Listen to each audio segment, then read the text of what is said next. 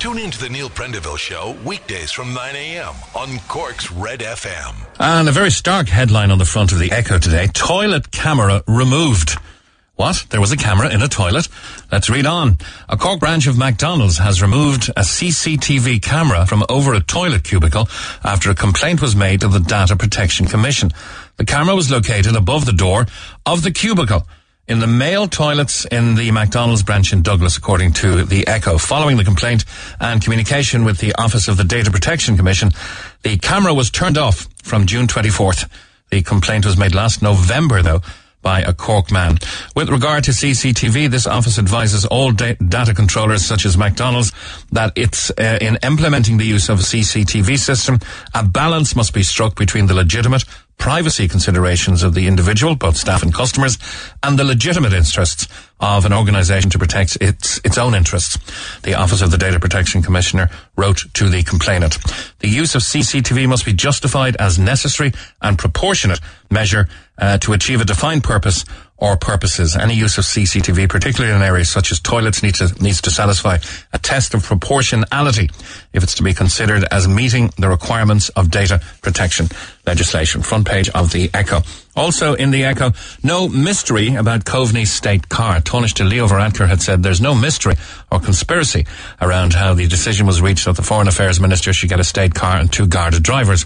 It comes amid controversy that former Taoiseach Simon Coveney gets to retain his state car at a cost of €200,000 per year. Previously, only the Taoiseach, Taoiseach and Justice Minister get this service in government. It emerged on Wednesday night that former Taoiseach Mr Varadkar made a request for a state car for his party colleague Mr Coveney while he was still in the role. No mystery about Coveney's state car, says the Echo. And staying with the Echo, thieves may be using drones to scope out dogs to steal. I don't use Facebook very much for posting anything, rarely post anything, but I do troll through it quite regularly for news, and it seems every second post is about an attempted dog kidnapping, a dog napping, or a successful one, with people pleading with rewards for their pets, family members, cherished pets to be returned. Dog owners are fearing thieves are using drones to scope out properties for valuable pets after a number of dog thefts in Glanmire in recent days. Moving to the Examiner, Skellig Star, direct provision centre to be closed. Residents of a direct provision centre who went on hunger strike over their living conditions will be moved to other accommodation, and the Skellig Star Hotel in Carsaiveen, where they'd been housed, is to close as a direct provision centre. Some 32 residents went on hunger strike on Monday in protest over problems at the centre, including allegations of food and water rationing, which management deny. That beggars belief, doesn't it? Justice Minister Helen McEntee said they will all be found alternative accommodation, while some will start moving in days. It could be months before all 41 residents are found somewhere else to stay. And I hope that declaration will at least finish the hunger strike. 85 cases in a single day puts pub reopening plans in doubt. A shock surge in new COVID cases has cast doubt over whether pubs will reopen in 10 days' time. Health chiefs reported that 85 new cases of COVID-19 were diagnosed yesterday in Ireland, a worrying escalation, and the highest number of new cases in a single day since May 22nd. That's just over 2 months ago. There will now be no decision on moving to phase 4 in the roadmap for reopening the country's economy until the current situation plays out. And I think that's probably the most reasonable thing to say. We have now to see how this plays out. We are, of course, facing into a bank holiday weekend. We may not have the sunshine of Tenerife or anything like that, but it is traditionally a time when people relax, congregate, get together. More care is now needed, is what Acting Chief Medical Officer Dr. Ronan Lynn said. Officials very concerned, adding that the next 24 to 48 hours will be crucial in determining their advice to the government, and it will only be advice. And I know that the vintners have a very strong lobby in now to get open and get back to business after 5 months of no trade. But 85 cases in a single day has put pub reopening plans in doubt. You'll see in the Irish Independent, you're going to have to do a double take, but then when you look closely, you'll see it's not Donald Trump, it is Brendan Gleeson. How will the actor pull off playing the president? It looks quite a convincing Donald Trump, I must say. Sudden spike of 85 new cases raises threat of second wave, says the Irish Independent. A new lockdown for 4.5 million people across England's north. Millions of people in Britain were put under tough new virus restrictions last night after a spike in cases in the north of England. Separate households in 9 areas across Greater Manchester, West Yorkshire and Lancashire were banned from meeting in indoor areas, including homes, pubs and restaurants. The regional lockdown covers a population of more than 4.5 million, including the cities of Manchester and Bradford, and is by far the biggest reimposition of restrictions. It comes amid fears Britain is heading for an early second wave following a surge in infections in European countries, including Spain, Belgium, Luxembourg and Croatia. And of course, the biggest number of travellers between our two countries over and back is to Britain. Anti-lockdown campaign raises £230,000, says the UK edition of the Times. A businessman leading the fight against lockdown measures has said his movement gives its supporters something to live for. He's Simon Dolan, an aviation and accountancy tycoon worth £200 million, and has launched an appeal after being denied permission to seek a judicial review over a regulations imposed in March. He'll find out next week whether he can appeal. He's raised about 230 grand from supporters. And he said, I feel a big sense of responsibility. I get hundreds of messages every day, and I've had more than one suicide note. I have 30 or 40 people write to me to say, without you, I don't know what I'd have done. So he's the kind of anti-lockdown champion or poster boy in the UK. And we're going to cover this later on in the programme. This is in the Mail today. Minister hits out at ban on Tampax ad. Minister Josepha Madigan is among a number of female politicians who have hit out at an Advertising Standards Association of Ireland decision to ban a Tampax TV advert. The Junior Minister for Special Education and Inclusion said that we should promote positive national discussion on the topic of menstruation. I think it's totally ridiculous that an ad like this would be prohibited, and such a recommendation harks back to a different Ireland that doesn't reflect the open society we live in today, she told the Irish Daily Mail. I personally do not think the correct decision was made here. And as I say, we will cover that later on the Neil Prendeville Show and play you some audio as well.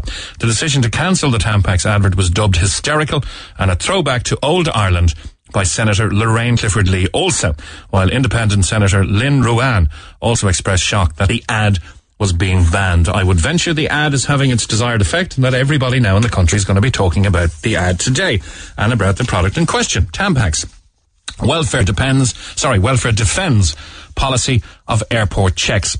The legal doubts as plane loads of passengers quizzed on PUP claims. The Department of Social Protection has rejected concerns raised by the Data Protection Commissioner, the DPC, over the legality of pandemic unemployment payment checks on whole plane loads of passengers. Welfare inspectors have the power to question airline passengers where they have reasonable grounds to be suspicious. But the DPC says the law does not give them the right to question all passengers boarding a flight. Inspectors are interviewing whole plane loads of passengers, asking for names and dates of birth to check if they're claiming the PUP. The department, which says it has saved 10 million in false PUP claims, maintains the inspectors are doing in ports and airports has firm legal basis. It started the checks because it found a number of people in receipt of the payment returning to their countries of origin permanently and still getting the payment, paid into accounts here. Yesterday, however, after finally receiving answers from the Department of Social Protection, the DPC said it doubts the legality of what the inspectors are doing. The wider issue emerged after it was revealed that PUPs were being stopped for anybody leaving the country, even for a short break. It's one of a plethora of issues that is concerning the government at the moment. Coalition Bedlam, as if to give rise to that previous comment, is on the front page of the Mail. Ructions in the Green Party as Nasa Harrigan rebels on vote and lost speaking privilege as well. Varadkar denies conspiracy over the state car for Coveney, and all this happening as 85 new COVID cases puts the pubs opening in peril. Those are the morning papers today, 17 minutes past 9 o'clock now. The Neil Prendeville Show. With Tesco. Save time and shop online. Simply log on to tesco.ie. And to talk on that very subject, the alarming spike in cases, is Dr. Nick Flynn from My Cork GP. I think we started 2 weeks ago when I came on for Neil, Dr. Nick, speaking with you. Kind of ironic that you're on again now with this spike in cases. Good morning. Good morning, Mick. Yeah, I think 2 weeks ago we did say that it was a worry that this could happen, and certainly 85 new cases in one day is worrying. It's not entirely surprising, but again, I think we have to be cautious and watch how it plays out over a couple of days, because it was such a jump from previous days. I think on Tuesday there had been 40, and it is possible that this spike is just associated with a small number of clusters in specific workplaces and in specific residential facilities. In 30 to 40 of the cases have been associated with a factory in County Kildare. I think in turn there's been a knock-on effect from that factory to two direct provision centres in the Midlands. And then if you go back a little bit, I suppose our absolute numbers have been heading in the right direction. I mean, we're still seeing our hospital admissions throughout the country. I think just at 5 cases, ICU admissions have been down. So overall, the direction had been encouraging, but certainly 85 new cases in one day is a cause for concern. As you say, we have to observe it over a number of days and maybe into next week or so to see exactly what's the trend. But as you said last day, I think if you remember, we did kind of allude to that.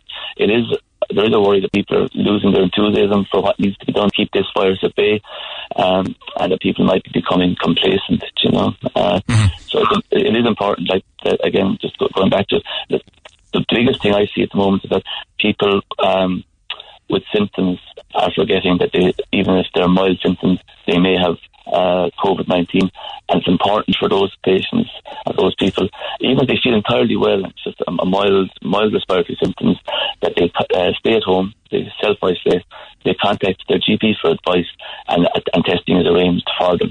Okay, one thing that Dr. Tony O'Halloran did so very well was to give us in a nice, calm and collective manner the stats on each particular day. So the cases notified today, here are the stats. 53 cases are men, 32 are women. 68% are under 45 years of age, and that's a worrying trend. 26 cases located in Kildare, 18 in Dublin, 11 in Clare, 9 in Laois, 7 in Limerick, 4 in Meath, and the remainder are spread across 7 other counties. 39% of those cases are associated with close contacts of a confirmed case. So that's, not quite 50%, but almost 40%. And half are associated with outbreaks. So should we contain this? And, it's like putting a bet on, I suppose, accepting the favourite. If these are tracked back to one confirmed case and 2 outbreaks, then what's the danger in the general population? Well, I think if you go back to those stats, was it what, 40% you said were confirmed as community transmission? Is it 39% of today's cases are associated with close contacts of a confirmed case, or that's probably many confirmed cases. Yeah. So 40% are that means that 40% of people who have been diagnosed with COVID-19, they can identify the source. There will be a small number of cases associated with travel, and then that means you're talking about 55 to 60% of cases where the source is not identified. And again, that's worrying. So community transmission, which is the other side of that statistic, basically means that we haven't been able to identify the index case of a person who was diagnosed with COVID-19 contracted it, and that's the worry. And I think that it's a call to arms to people to download the contact tracing app.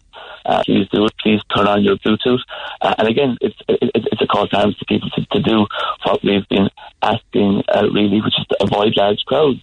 Yeah. If you go to an area where there's a large number of people congregating, of course we won't be able to contact trace you, and unfortunately that is the advice. So stay with small groups. Maintain your physical distancing and all the other things that are also important, but that probably are just worth briefly repeating. The wearing of face coverings when you can't maintain physical distancing, the washing your hands regularly, and your cough and sneeze etiquette. So, and again, just to reiterate what I said at the start there, because we are seeing this. If you're symptomatic, the advice is stay at home, contact your GP, and we will arrange testing. I mean, that is so important now, because people, I think, it's been going on now for 5 months, and the messages are clear, but people's enthusiasm for them is waning, and there's a little bit of complacency there. And this virus hasn't changed. So this is the same virus that we had in January, February, March. It's a highly contagious virus. We know that for lots of people, and stats there are identifying the number of people under 45 who have it. Lots of those people, they will have a mild illness, but not everybody. Some under 45 will still become unwell, even without a pre-existing condition, more likely if they have other medical problems. But we all have people who live in the vulnerable groups, the elderly, those with pre-existing conditions. And it's important that we do our best to protect those. And the other thing that hasn't changed, the virus hasn't changed, Nick, and people haven't changed. Like, we're still... No, I think people have changed, Dr. Nick, because if you go back to that fateful day when the first case arrived in Dublin Airport or whatever, obviously the R rate was 0 because there was no one here to transmit the virus. Now the R rate is over 1, and there was 85 new cases yesterday. And so, sir, I think people have changed. I think they've become very complacent. Well, people have become complacent. I think probably when I say people have changed, what I mean is that we haven't changed in our desire or our ability to defend our immune systems. Yeah, so we still want to meet our friends. We still want to see our family. We still want to, have a holiday. That's what I mean by people haven't changed. Like, so our DNA to be social beings and to be social and to meet people and to socialise hasn't changed. So that's what I mean by people haven't changed. But I would agree with you that in society we are doing things differently, and hopefully what we are doing differently, and we need to do it more with more compliance and in the wearing of masks. I mean, certainly the compliance with masks has increased, and in the social distancing, as much as we're doing it, we need to do it more. I would be hopeful that we will see a decrease this winter in other infectious diseases, including flu. One of the remarkable things for us in general practice was that in January and February we were dealing in Cork with a mumps outbreak, and since lockdown happened, obviously the spread of mumps has also decreased. So I think that's a sign that other infectious diseases will be affected by the measures we're taking or that we're trying to implement now as well, which overall will be very important going into the winter, because clearly the healthcare system has a capacity issue, and the less infectious disease we have, the better. Okay, when we last spoke, it was mentioned that if cases go over 100 per day, we would be inexorably heading back into phase 2. How possible is that now? Well, I think that of course it is possible, and I think if you were to try and pick, I suppose, a team for what we need to do now and for the next 6 or 9 months until there is a vaccine, I think the team would be that, like, we can't wait for this storm to pass, but we have to learn to dance in the rain. And a step backwards, if it's needed, would be retrograde. Be retrograde for the economy, but if it's needed, it's needed. And I think we can see. I heard you reading out the newspaper headlines before we came on, and we can see from what's happening in Northern England, in Manchester, around Yorkshire, where their socially restrictive measures are being re-implemented. So at the moment it's not affecting business, but it is affecting households. Some households have been asked not to, I suppose, mingle with each other, so not have anybody over your house or even your garden, actually, if they're not from your household. And they're further asking that people, when they do go to a restaurant, that they go with household members. So I mean, that's only one step away from a further step where lockdown measures could be introduced. Okay. So I think that we do need, we need to keep up our guard. The system, from my experience of the other side of the system, is all we've talked about. So far there is people's personal responsibility, which is key, right? That's how the thing will get controlled and maintained controlled. But on the other side of it, I see a lot of improvements in the system. Like, we're now getting same-day test appointments for patients, which is fantastic. We're getting next-day test results, and that's where we need to be in order to test, trace, isolate. So we've learned a lot, we've upskilled a lot, and if we should get this, and I hasten to say that the WHO are saying there's no second wave, it's one wave. You're going to get surges and ups and downs and curves and that. It's just the same virus and the same wave, just at different strengths. The conspiracy theorists will be out there, and no matter what we do today, Dr. Nick, we're going to be accused of scaremongering anyway. So can I put you, with that in mind, can I put this question to you? If you were going to put manners on the public as regards social etiquette and distancing and that before one of the major bank holiday weekends of the year, isn't the Thursday night before the bank holiday weekend the time to release these high figures? Well, I don't think that the figures, in fairness to the Department of Public Health and to Ronan Glynn and Tony Hullen, they have been very transparent, and I don't think that they would be able to manipulate the figures like that. So the figures are the figures, okay? People have to accept that the figures are the figures. is it a shot across the bow for us going into a bank holiday weekend? Yes, it is. However, I think the bank holiday weekend was always on the radar as a risk. Our bank holidays, we all know our bank holidays, when you look out the window this morning, you wouldn't be too inclined for it, but we all know that bank holidays are very social weekends in Ireland always. People are staying at home, socialise, people go away, hotels are full, the tourist resorts are full. So it is a high risk weekend, there's no doubt about that. So I think it is important that people are reminded that the virus hasn't gone away, irrespective of the numbers. The message should be, and should maintain to be over the next number of weeks and months, that we need to get back to living, we need to get back to doing business. There's no doubt about that. The personally responsible measures that we've discussed already this morning are so important. The system on the other side has upskilled, as you've mentioned. We've learned medically a lot about the virus. From a public health point of view, we know a lot about the virus, but it is still important that people take their personal responsibility in preventing the spread of the virus seriously. That's a very coherent answer. That'll keep the conspiracy theorists happy, because we are getting texts to say, come on lads, this is just before the bank holiday weekend, and everyone's entitled to their opinion to send their text in here. One quick question, Dr. Nick, before we finish up. Have you seen an increase in people presenting themselves at the surgeries that you work in with mental health issues, antidepressant requests? Are people stressed out? Are there mental issues starting to come to bear now? Yes, we certainly are seeing a lot of mental health problems across all our clinics, and it's clear that the last number of months have taken a toll on the mental health of the population, and that's why it's important that we're supportive of each other. We're not critical of each other, and that we help each other through it, and that where you see somebody who's not wearing a mask, that you don't take an opportunity to have a jibe with them. But you see somebody who is wearing a mask and you don't take an opportunity to have a jibe with them. We need to be supportive of each other now, and I suppose help each other through. But look, what's going to be, this is a marathon, not a sprint. We've got months of this ahead, and we need to be supportive of each other through it. Okay, thanks very much for coming on the programme again this morning, and for telling us, I suppose, quite clearly, we are all still in this together, but there's a lot more collective responsibility is going to have to, and individual responsibility to add to that collective is going to have to be taken on board by each individual citizen of the Republic. Thank you. Thanks, Nick. All the best. Bye-bye. That is Dr. Nick Flynn, and he represents, of course, my Cork GP. Now, the pub's opening is in jeopardy, and I want to talk quickly to Michael before we go to a break if I can. Michael O'Donovan is the city chairperson of the Vintners Federation of Ireland. Good morning, Michael. Good morning. Pub's becoming the whipping boy now for a new scare, do you feel? Yeah, look, I suppose, Mick, after yesterday's figures came out, it is a concern, but the one thing I would say from yesterday's figures is that the acting chief medical officer, Ronan Glynn, even stated last night that the vast majority of the numbers last night came from a factory in County Kildare, and he also made reference to a house party that went on. So, I think it's really unfair that we're keep being brought into this conversation every week, that the pubs are in jeopardy when, look, the vast majority, the 40% of bars that are open at present, there is still to date, we are unaware of any case. The chief medical officer or any medical people have not made reference back to any case coming out of any bar that is open to date.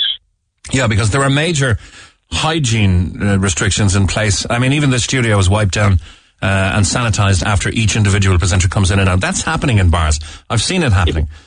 So the bars that are serving food, maybe they're not 100% compliant on the food, but they're way up there on the sanitisation and hygiene.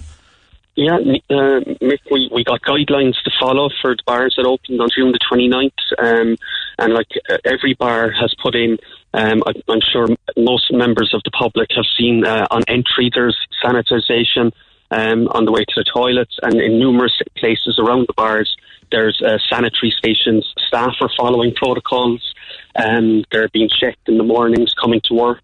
And the guidelines are being followed by the vast majority of the bars. And can I say that those bars that have been found to be in breach of the rules, from Vintners organisation, we've been very strong and clear from day one. We think that the book should be thrown at those bars that are breached, because not doing any bar or any member of the organisation any favours by flouting the law, basically. Probably the biggest weekend of the year is going to see dry taps, dry sinks, dry tables in, as you say, 60% of the bars. Is really going to hurt you. How are you going to make this money up for the winter? Well, the honest answer is, Nick, we're not going to make it up. Like, I'm here in Kerry for a couple of days.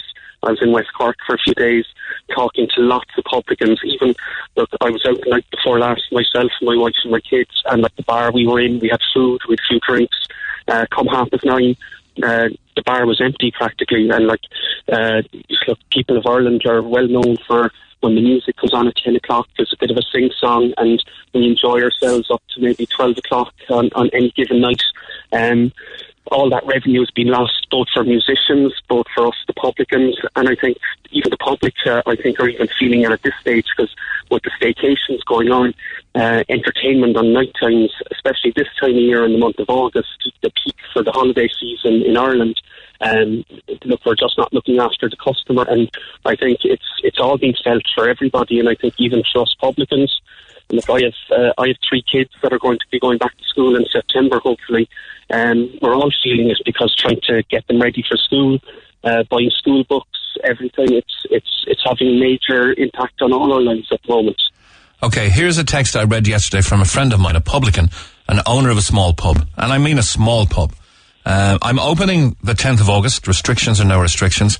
People just need to use common sense coming into the pub. If they're worried about social distancing, stay at home or go to a bigger pub. 5 months is long enough to be closed without being told you can only open for 50% capacity. That was yesterday. What if he's told he can't open at all? Yeah, look, it will be a worry, but unfortunately, look, I suppose we would ask our members, we will have to follow the guidelines that are set out, and the public health is the number one thing. If we all start opening, and I suppose flouting the laws, for those that want to obey the laws, it will take even longer. So we would be asking all our members to please follow what the guidelines will have in them, and also, I suppose, to respect what the public health information, and I suppose what the government will do in the roadmap. So we are hoping that next Tuesday the government will give us the go-ahead after their cabinet meeting Tuesday afternoon to open on the 10th of August. Okay, the last government announcement regarding your business, the business of all the pubs, came on the Thursday before you were expected to open. You're absolutely calling for that not to happen again. It has to be Tuesday after the bank holiday weekend. Absolutely, and it's because last time, look, lots of premises had brought their staff back for training. Some had taken them off the COVID pandemic payment and brought them back on their payroll. They can't then put them back on the COVID pandemic payment. It's been a very, I suppose, long process for some of them to try and get them back to it, dealing with revenue. So, leaving it so late, stock was bought in many premises. That stock will last these 3 weeks, though, but may not last much longer. Yes, it would last the 3 weeks, and I suppose, look, to be fair, to our 2 big suppliers, Diageo and Heineken, they have come on board to help those publicans that had stock in, but it's still a headache. It's still messing with publicans' heads in doing this, and the worry of it, the stress of it. So this is why we're asking, please, for the government to give us the information on next Tuesday, so people can make an informed decision then on getting open for the following Monday, if we are to be given the green light next Tuesday. The character that is Michael Healy-Rae really hit home with his cheese sandwich kind of thing, a pint in one hand, cheese sandwich, as he says, in the other. If the pubs were to reopen and strict guidelines were enforced and respected, and I think it's ridiculous that if they open you can't sit at the bar distanced, but let's see what happens there. Do you think that, number one, do you think most of your members in the vintners will respect that 6 foot distance or 3 foot distance if it comes down to a metre? Yes, because look, Nick, we're well used to following. The bar industry is one of the most highly regulated industries in Ireland as is. So to be given guidelines to us, it's not anything new. So we can well follow the guidelines. In respect to social distancing, it's look, all the bars that are open at the moment are doing it, and many are doing it to a very, very good standard. So the vast majority of our members will follow what the guidelines are stating whenever we get these guidelines, and we will follow it because it's our business to try and get open and to get people out and enjoying in a safe environment. And so, our members will follow whatever is in the guidelines. Okay, I need to go to a break, but the Cabinet will also decide on whether larger crowds will be allowed to attend outdoor events such as football and hurling matches. And publicans had been expecting guidelines on how they can reopen to be published by Fáilte Ireland on Wednesday. However, this move was delayed. Who will publish on Tuesday? Who are you waiting for the word for? The cabinet is on holidays. Will there be an official spokesperson? Will the minister do it, or? Well, no. What we're told is the cabinet will sit on Tuesday, so the senior ministers that are at the cabinet table will be meeting Tuesday. Fair enough. So they will give the guidelines, or they will give the word for us whether the roadmap will proceed or not. But to Ireland, hopefully today, we'll be hoping that we will get those guidelines even ahead of next Tuesday's cabinet meeting, so that we can start preparing our bars to get reopened. And I guess if any of the publicans were blasé about the daily figures after last night's 85, they're going to be watching that with bated breath every evening over the weekend now. Absolutely, we will. But again, as I reiterate, most of those figures, Nick, there's been none come from bars that are open 6 weeks now at this stage to date. Okay, and it's time you would advocate it's time to give the rest of the bars a chance now. Yes, and look, we can follow the guidelines, and I suppose every publican can make their decision on whether they want to open, if they want to. But if we're given the guidelines and given the green light, we will follow what's in those guidelines to get us all back into working order. All right, Michael. With the cabinet meeting on Tuesday, we'll know in a few days anyway. Thank you very much. Thank you, Mick. Thanks. Cheers. Good morning. Call the Neil Prendeville Show now. 1850-104-106. Red FM. Now, I spoke to two young ladies yesterday who were looking for accommodation, and some of the criteria that they were asked to fulfill was mind-boggling. We'll happily rent as long as you go home at the weekends. We'll happily rent you as long as we can be sure you have a shower every day. And we'll happily rent as long as you won't be in the house that often. One of those girls was Emma. She put up a tweet. It's got 30,000, I'm not into tweet. Is it responses, likes, or reads, or whatever? Hi, Emma. Hi, Mick. So, you got 30,000 watts on Twitter? 30,000 likes on Twitter. Okay. I could not get over it. This is like Kim Kardashian breaking the internet. I'd say Donald Trump is worried. I'd say he's even seen it at this stage, because I actually went into the analytics and it was like, I think it's nearly like 2 million people that have seen it or interacted with it. I couldn't get over it, all because of what that email said about moving in. Wow, okay. And I suppose the radio station drove people to look at what you wrote, and that's kind of, it snowballed from there. Our chat yesterday 100% got people talking and on it, I'd say 100% after yesterday going on air, yeah. And as much as it is an online, on-air interview, because I'm talking to you guys, you did come across as distressingly normal, shall I say. And in that sense, any landlord out there would have said, these two girls are okay. I'd actually rent to them. I'd actually meet them and see meet them face to face and give them a place if they're as good as they sound on the radio. Do you get my drift? You sounded normal. Yeah, and we are normal. We're just two sound girls looking for a decent place and not having to put up with all the unnecessary drama. I mean, the email that I got was like, it was almost like a dictatorship household. I was like, I don't want to be in that environment, and neither did Nicole. Yeah, and you've had some offers as well. I know there was one in Glanmire. There's been many more as well, though.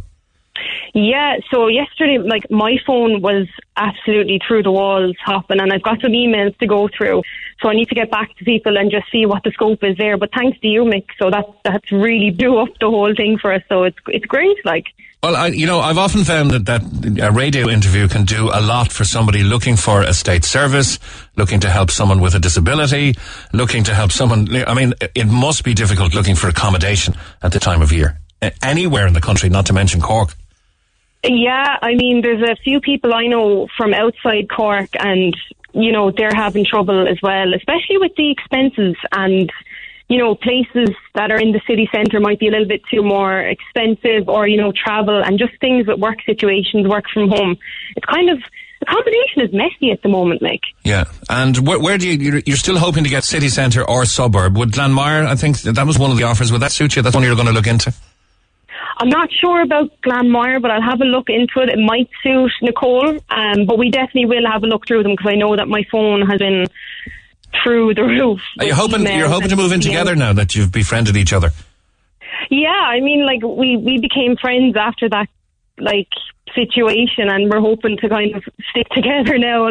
We're almost like an army here, And just in case there are any other landlords listening, what's the individual and collective budget?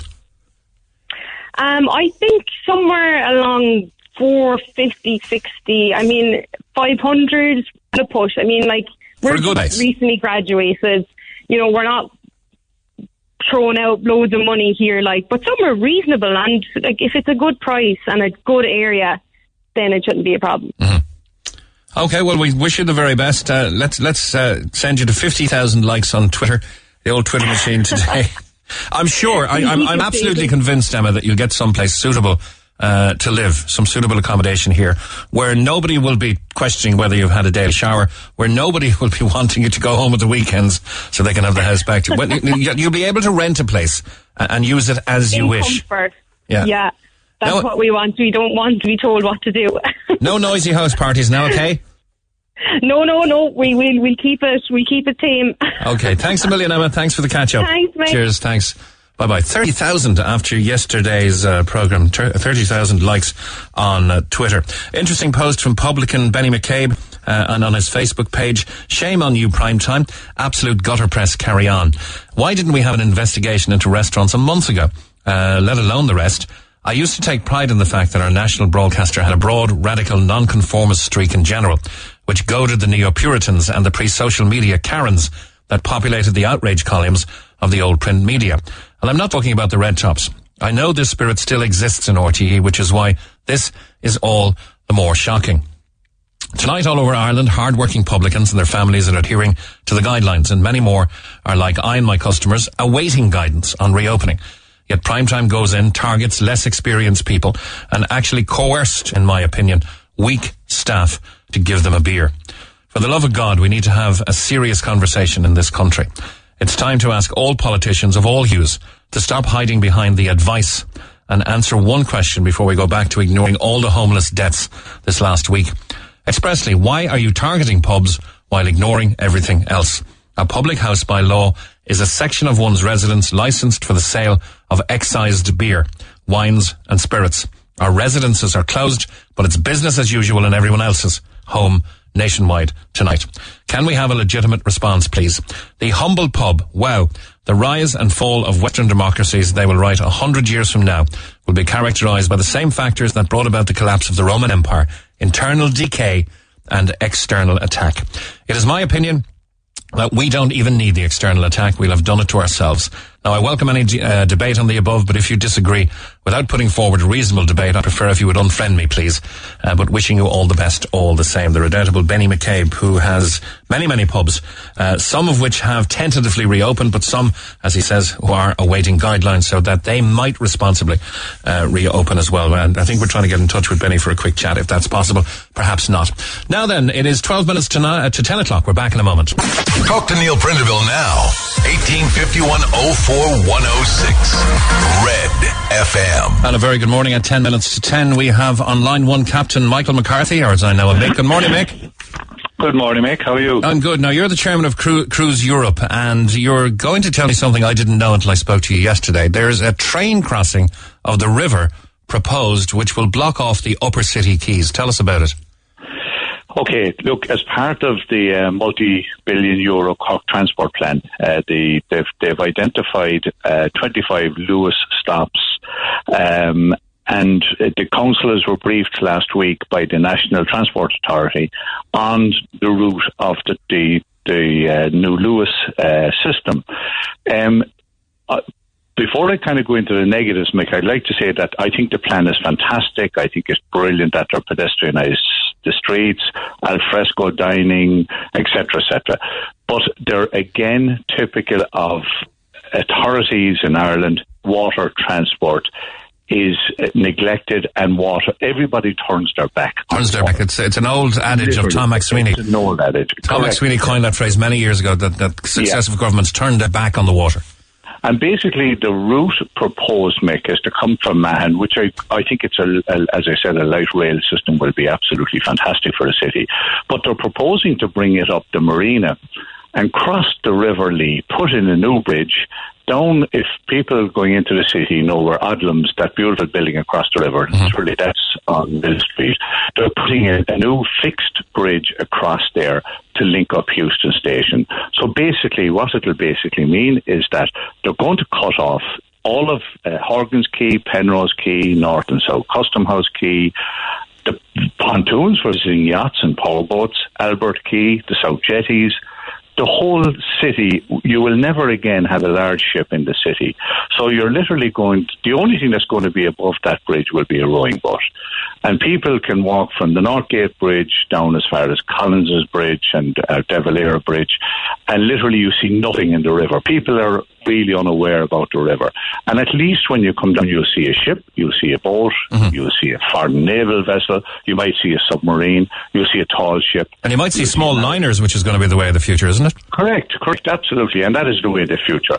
And the small liners docking there on Horgan's Quay or North Custom House Quay or the South Jetties, you will not have a ship in the city, despite we have probably the best pilots in the world.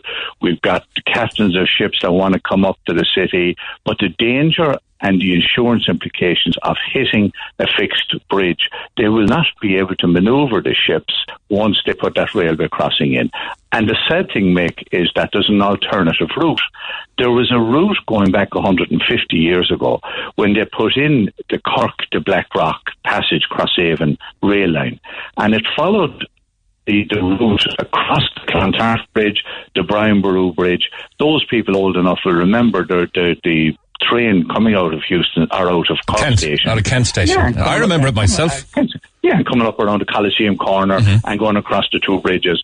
And what a fantastic route for a new Lewis line without incurring the cost and blocking off the river for future generations. Mick, you used to work as commercial manager for the Port of Cork. You're retired from that position, but the buildings you used to occupy have been sold, and they obviously have a perfect quay frontage for leisure marine use. How are the new occupants going to feel if they're blocked off 500 yards down the river by a bridge? Well, I'd say, well, let's put it like this, Mick. I don't think they're going to be too happy, because if you look at, we've been promoting the river for years, ocean to city, but what's a maritime festival going to look like without ships? And basically, this is what the decision by City Hall are going to make. I honestly feel that there is no empathy or there's no feel for people in the City Hall in relation to how important the river is. None of them know anything about a ship. They don't care about ships, and they literally don't look at the river as an amenity, but also as a transport link. For example, you could have a ferry. Part of the proposal in the future would be to run a ferry from maybe Tivoli or Blackrock right up into the city centre. You will not be able to do that. As I said to you, I suppose for people, if they want to see what the river is going to look like, go down by the coffee pods there by the Clarion Hotel and look at the pontoon there, and you'll see a couple of rowing boats alongside. That is what the city is going to look like in the future. So it's a post-rail bridge. No merchant vessels will advance to the city, no foreign naval vessels, no small cruise vessels, no ferries from Cove or Crosshaven or from Monkstown or from Passage.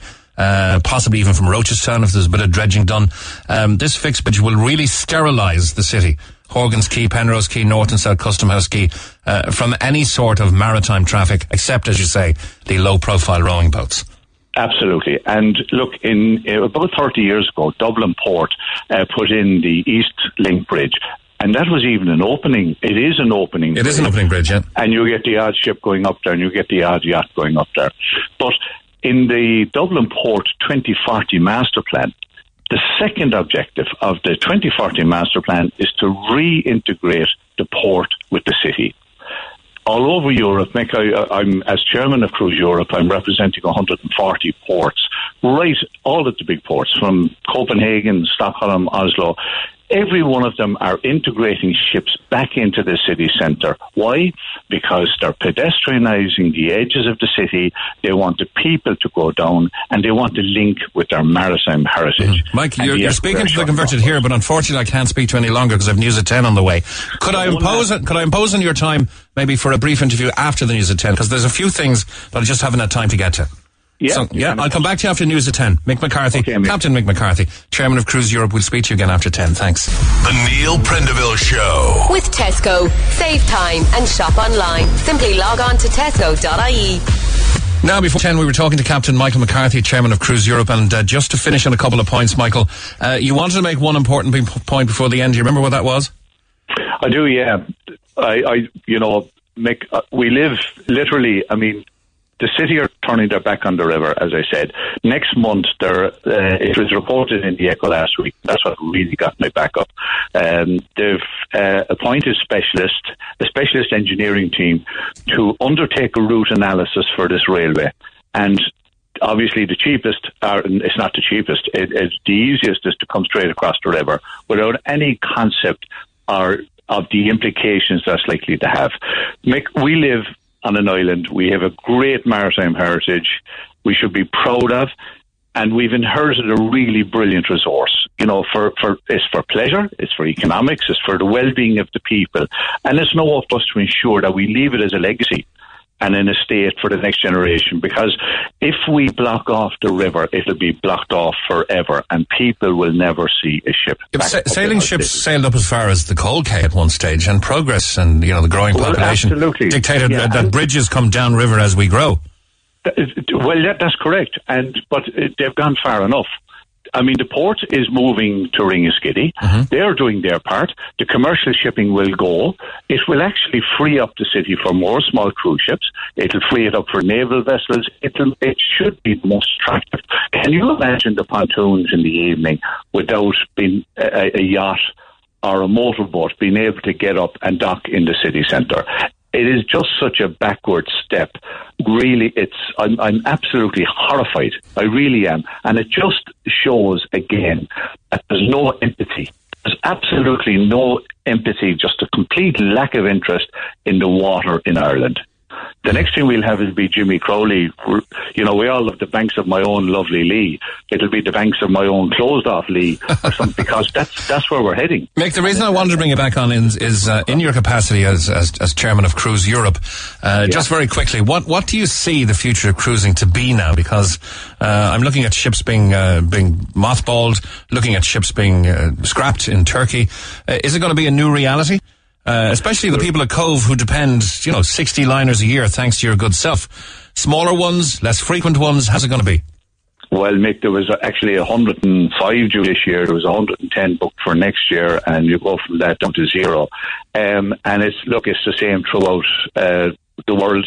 And unfortunately, the maritime community didn't cover themselves with glory by leaving the ships in Japan and America, leaving them at sea with people. I mean, when you look at the Diamond Princess, the first one that really was highlighted, there was one passenger detected with COVID, and because she wasn't allowed to dock for 2 weeks, it spread to about, I think there were 400 deaths and multiple infections. And gave the impression that cruise ships are petri dishes. Absolutely. It was absolutely unbelievable. Instead of putting the ship in, getting that person off, and everybody else would have been fine. And they did the same. Donald Trump did the same in San Francisco. He refused to let another princess ship.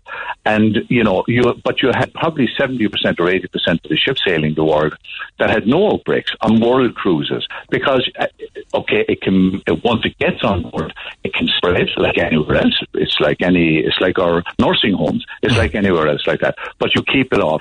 The future will be a new norm, Mick. It will come back. It will come back stronger. I don't see 100 ships back in Cove, possibly until 2022, 2021, 2022. But there's new protocols. I'm involved actually with the EU in developing new protocols in relation to boarding ships. You'll not be able to board a ship without health clearance. The vaccine obviously will help. Government and local restrictions will take precedence, as they do in Ireland. The bus, the distancing on bus, all the usual things, washing hands, barriers, etc. But it's going to be up to the national governments throughout the world to take down the barriers that are currently in place and look at the port restrictions that are currently in place. Cruise ships are not allowed dock in Ireland. That's a government decision. So unless they lift that, they're not going to come back. But in Germany, for example, currently you have what they call blue cruises. People are joining the ship. They're COVID-free. The people going on board have all been tested. The crew have been tested. They're going out for 2 or 3 days into the North Sea, into the Baltic. Not landing then? Not landing at the moment. Okay. They're doing Norway, they're doing Iceland, and but come September, they're going to start coming into our region. AIDA, 2 cruises, they all have plans to come into our region.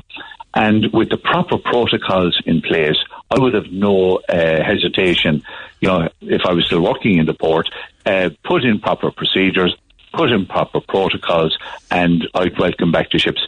Okay. I don't see a lot of them coming back this year, mate. Okay, can I just say, for anyone who's not been on a cruise and who might feel it's elitist or it's full of old people in wheelchairs, such is not the case. It's probably the best value and most entertaining holiday you'll ever have. Plan one ahead for a year and a half's time, and get saving if you need to. But it's a fantastic way to spend some time and see lots of places. And obviously now that they're, coming from a 0 point, the deals that are going to be there in 2021, 2022 even, they're offering free everything on board, free drink, food is obviously, they're looking at free excursions, the discounting that's going on. But of course you cannot have a cruise industry without an airline industry. So if people cannot fly to join ships, literally you can't sail. So and that's why the next few days are crucial here. When we look at the R rate and we look at the number of cases here, let's hope this is just an isolated spike last night and that we can start to begin to return to normal. Captain Michael McCarthy, gotta leave it there. Thanks very much as always for coming on and for knowing your subject. You really do. Thanks, Mick. Thanks, Mick. All the best. Thanks. Bye-bye. Morning, Mick. My uncle Mick Glanville is listening in Newtown Cove. Hope you are well. Hi to all the family, also to Mary McGroarty, Inishmore Park in Cove, and all the family and my parents, Kathleen and Michael Forrest in Rushbrook and Cove. That's from Michelle and Michael Abibi and Christopher Forrest in Boston, who are listening right now. Cheers, Mick. If you can throw it in through the program, we would appreciate it. Thank you very much. By text, great interview, Mick, with Captain Michael McCarthy. Would concur it would be such a shame to disregard the continued and future potential of the river to the city. The rivers in any city are wonderful attractions, says Carmel. Mick, we should have a beautiful city. Lewis to bring people back to the city. We have the Killarney ship that should have been a floating restaurant. That was sent to Dublin as a restaurant and they sold it for 75 grand. Return the train to Youghal. Sadly, we have Micheál Martin, Michael McGrath, Simon Coveney that has no interest in Cork and won't fund projects for Cork. I'll give them a chance. They're just in. Yes, Mick, I agree 100% with Captain McCarthy. We live in a sea-blind nation, and ships used to travel up as far as the Shaky Bridge, not just the Coal Quay. Steamships with a big wheel at the stern, says Chris Kipper in from Moy. I've got a very, very powerful email to read. First of all, I just want to make an observation. We were going for lunch yesterday and said we'd go to lunch in Douglas, okay? Me and the fam. So we were driving through Douglas, and this, and I don't mean to cast aspersions in any business for being closed, but a lot of them are not open for lunch anymore. In fact, it's difficult to find anywhere, not anywhere, but it's difficult to find a place outside of a functioning bar that does food. So driving through Douglas, KC's was closed. The lights were on. They're obviously going to open later in the afternoon. The Chinese is called the Rose Garden, I think, door open there. The bars were open, of course. Barry's door was open. Eco's was still closed. And went around, of course, McDonald's is open. The very popular ramen was to open at 4:00, but not open for lunch. McDonald's obviously was. The East Village, the lights were on.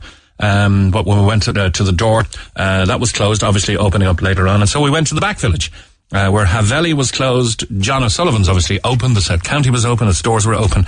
And eventually, because we found a parking space, we passed 12 tables as well, in Douglas. And that was open, but there was no parking. And so looking for parking, there was one outside Roosters, and in we went into Roosters Piri Piri. And it's a thing we miss on this program because we used to do this every Friday, is doing the Free Food Friday. And when COVID restrictions are relaxed, I'm sure the Roosters Piri Piri will be back on this program again. But we had a fabulous luncheon there. And I just want to say hi and thanks to all the staff and to Mark O'Donoghue, who tells me he's expanding now into Dublin. They're in Blackpool, of course, and they are in Douglas, and now he's expanding into Swords in Dublin. So the continuing success that he deserves, we wish for Dublin as well, to Mark O'Donoghue and all at Roosters Piri Piri. Now then, let's go to line 4 and to... will I read that email or will I... Okay, read the email first, because this is going to get a reaction. This is really, really heartbreaking. Hi, Mick. I am 52 next year, and I have absolutely no friends. I have acquaintances, but nobody wants to go for a drink with me or go to the pictures with me. My husband of 11 years is a homebody and does not want to go out anywhere, as he's always tired and goes to bed at 10 p.m.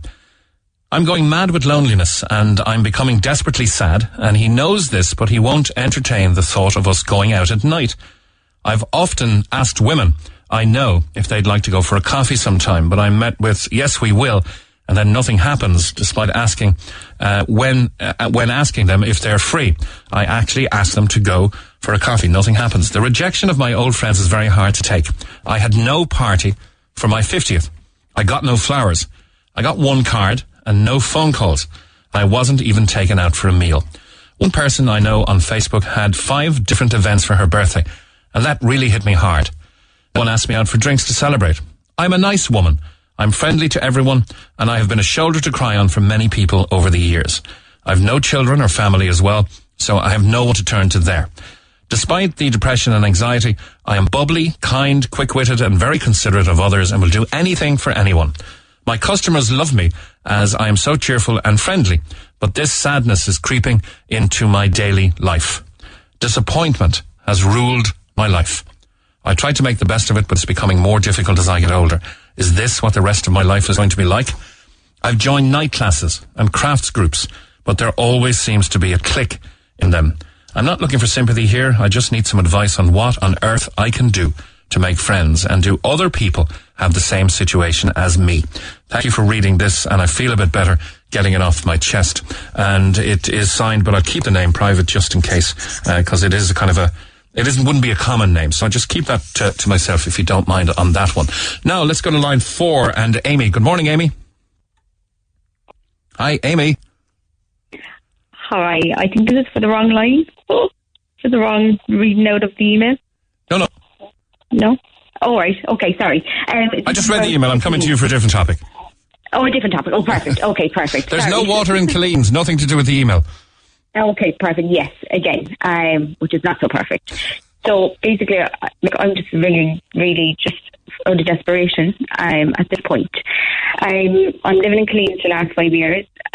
Now, this is nothing got to Irish Water, but between the power and the water, every other week it alternates where we don't have one of each, okay? Now, it was fine when I was single and it's me and my husband, but like as many people do, we've 2 small children now, a toddler and a 12-week-old baby. Again, woke up this morning at 6 a.m, there's been no water. This only happened again, I'd say 2 weeks ago. I got on to local TD, Jamie Boylan.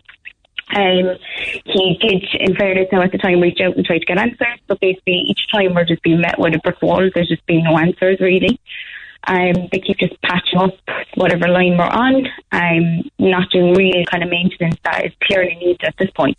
Mm-hmm. And each time that we ring, basically, we get told, the normal spiel, like the more people ring, the more we'll get on it and the more it'll become priority. But at this point, I'm kind of saying, are we not priority now? Seeing if you go back over all their records, it's every other week. So I'm just really desperate, and I'm just, I suppose, ringing at this point to see if there's anything in your power that you could possibly do to help the residents of Killeen and the further areas around to help really. So Killeens is north of Blackpool and before you come to Blarney, isn't it? So it's what you see, the buildings on the right-hand side as you go from, say, Blackpool to on the Mallow Road. Exactly. Okay. So we're not exactly country, we're suburban area. We're actually part of the city now since last May. There's not, the thing is, there's not many houses out here. But whatever line, or what, I don't really understand the terminology, whatever line you seem to have for the piping system, it seems to be quite a long one. So if one area is down, we're all down. And the same with the power in the area. Okay, Irish Water apparently saying there's no reported problems. Yeah, they are. And every time we ring, it's the same thing. Literally, we have a Blarney blog Facebook page, and each time there's an outage, all the residents go on, report each other first, and then we kind of make a plan. Okay, who's going to call? Can we put up the reference numbers and things like that? Just by having reference numbers this morning, this has said that there's been no reports. And what I got told on the phone was that, once we're on the phone call right now, they might be ringing and they might be reporting now. And normally it's when a technician goes out, that's when they'll update the website. And I said, I know exactly how you work. It probably won't go up till practically the middle of the day, because that's the norm. They will give us a promised time of return, and it's normally about 3 hours after that again, because they're never on time. Okay. It's just getting to a point really where I'm just ready to blow gasket. I'm just so frustrated. As I say, I'm one of many that has little small children that rely on sanitisation of bottles, making of bottles. With the middle of a global pandemic at the moment, can't even sanitise properly.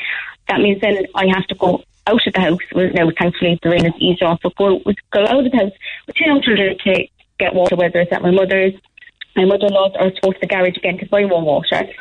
And at this point, it's like a third world country. I know now your listeners probably laughing at it, but it's like if you understood how often this happens, like they would be the very same. It's just so frustrating. Okay. How long is it going on for? Oh, since I moved in 5 years ago, and that's not even a joke. Like we bought out, had we known, being honest, as much as we love our house, we love our areas, our baby's home, like I would not have bought. And the funny thing is, like, they're trying to do development in the area, right outside our estate, right on the next estate, and the start of their estate, and the Old Sunset Ridge complex. And I just have to laugh because there's nobody going to want to buy, because at this point, like, they're going to be without water every other week, and that's the truth. Our own houses are going down in value because people know the area, and they know that every other week there's no power, no water. We're like literally stuck in a rush, and as much as we try to reach out and try and get answers, it's just feeling like it's falling on deaf ears, really. Okay. Nobody wants help. Here's a statement from Irish Water, dated today, the 31st of the 7th, 2020. And it's referenced COR. I wonder, is that down to Corona? Oh, no, it's Cork. Okay. 000-20469. Burst water main Cork. And the topic is water outage and traffic disruptions. Repairs to a burst water main may cause supply disruptions to Killeens, Carhu, Kilcully and surrounding areas in County Cork. So I think it's wider than Killeens. A traffic management plan will be in place for the duration of the works. Now, the works have an estimated completion time of 5 p.m. on the 31st of July. So 5 p.m. today. We recommend that you allow 2 to 3 hours after the estimated restoration time for your supply to fully return. Please take note of that reference number and enter it into the search bar should you wish to return for an update. You have the search number? So it's Cork 000-20469.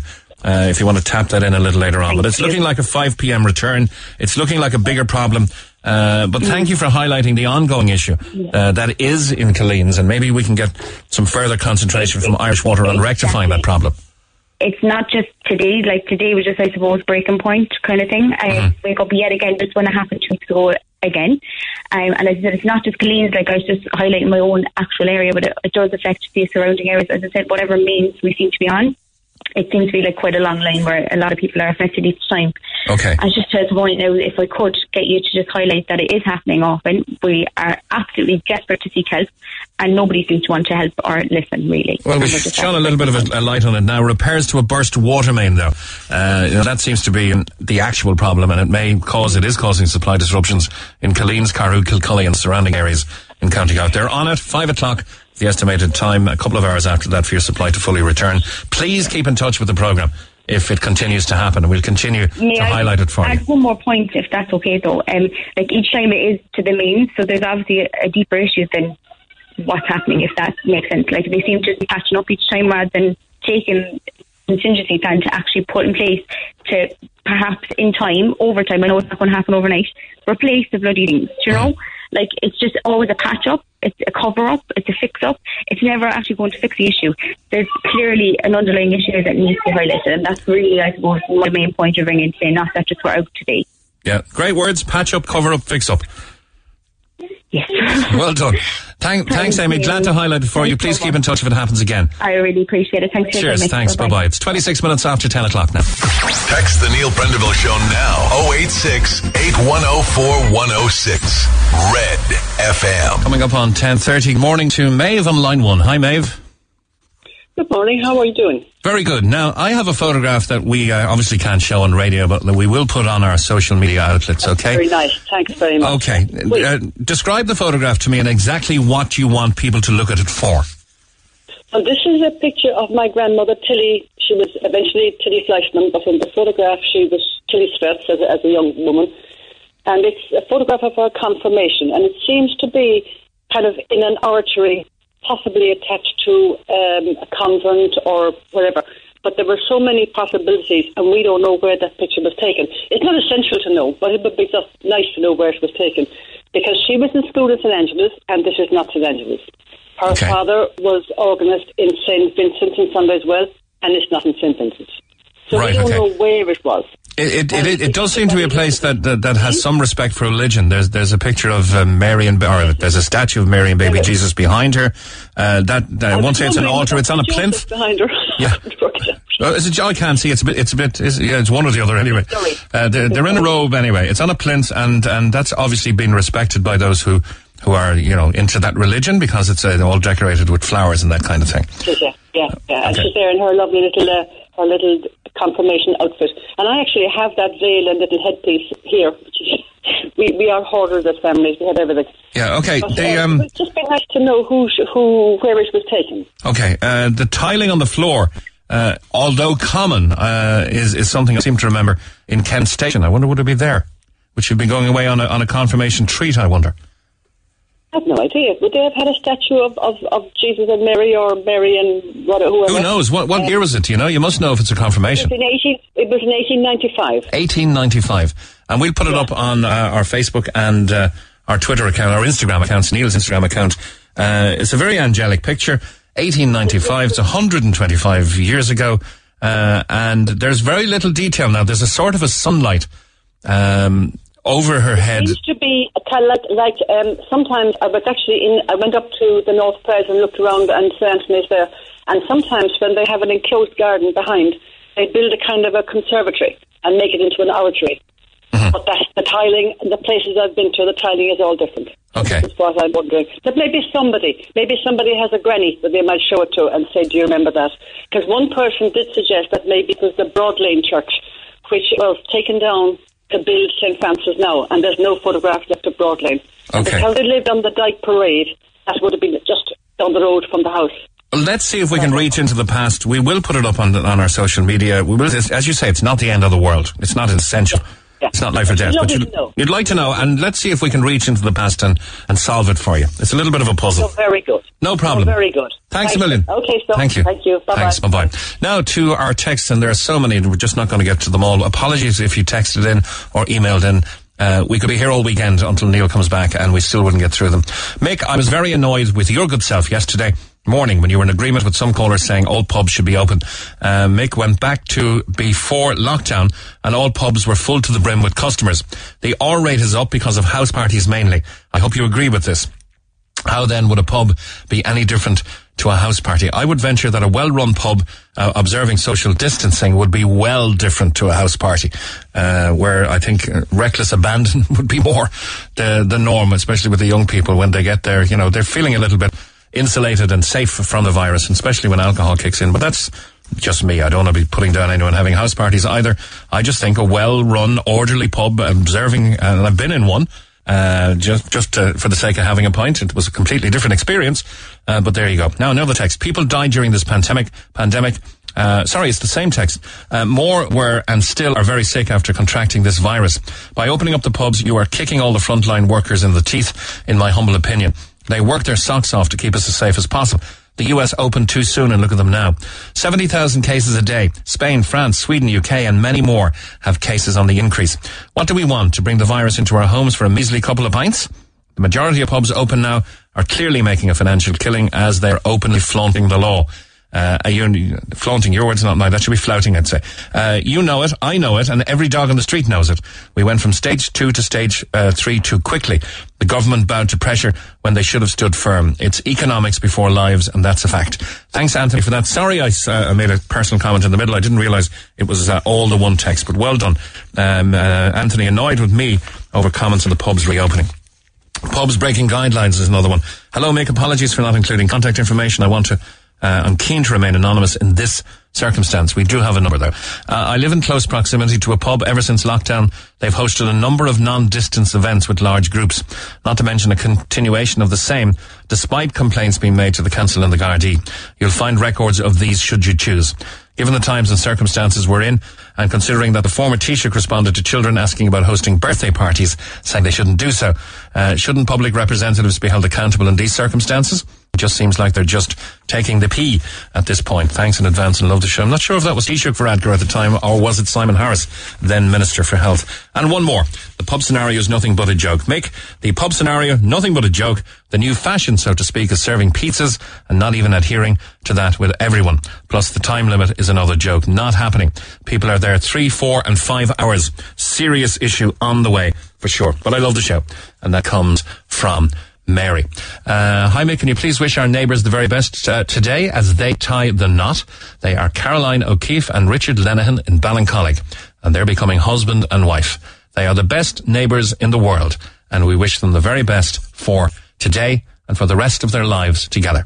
From all at Old Fort Gate, Ballincollig, and especially the Horgan clan. Isn't that a lovely request? Richard Lenihan in Ballincollig and Caroline O'Keefe tying the knot today.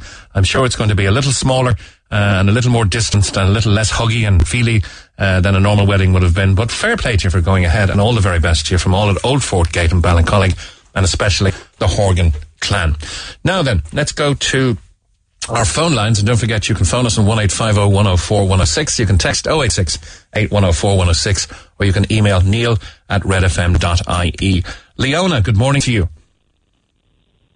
Hello. Hi, Leona. How are you? I'm good. Can I say something before we start? Yes, of course, yes. I think you're very, very brave for coming on.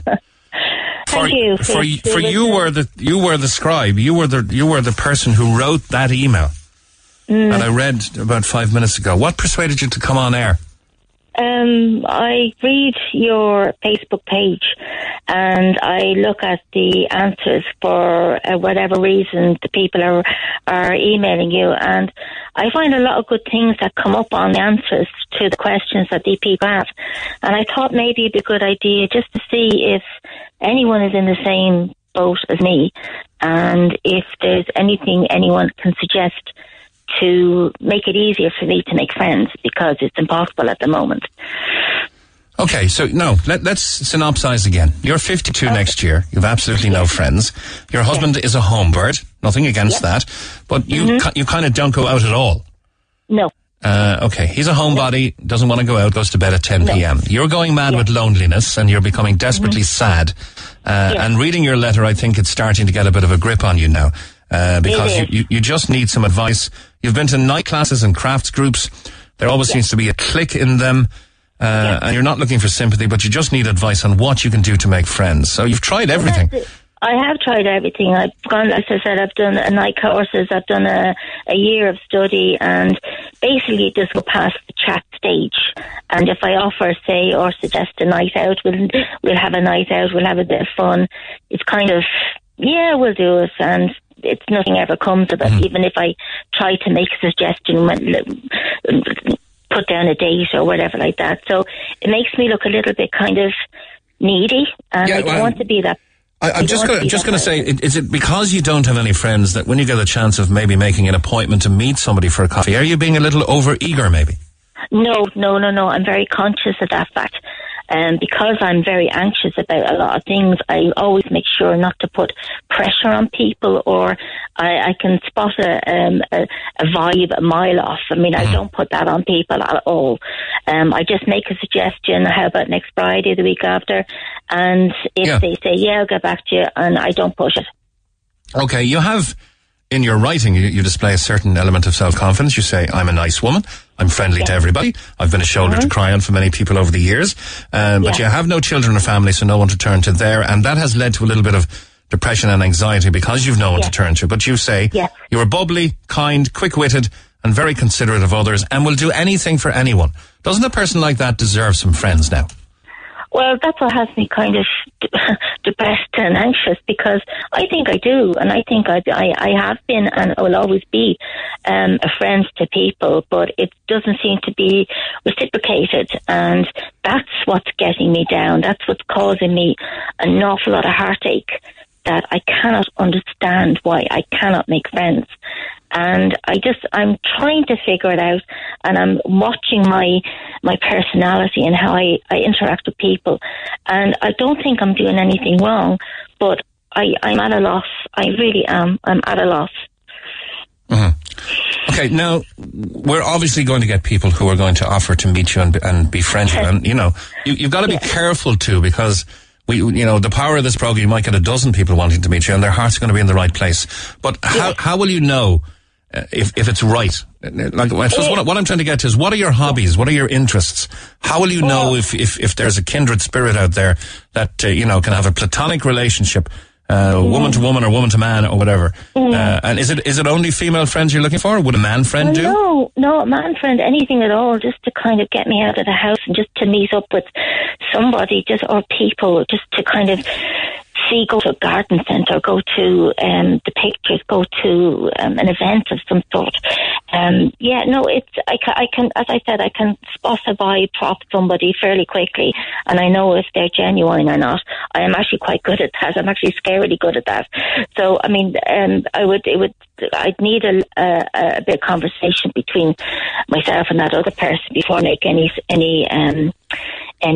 decisions. But usually I'm okay on that. I can suss people out. Okay. So what are your interests, Leona?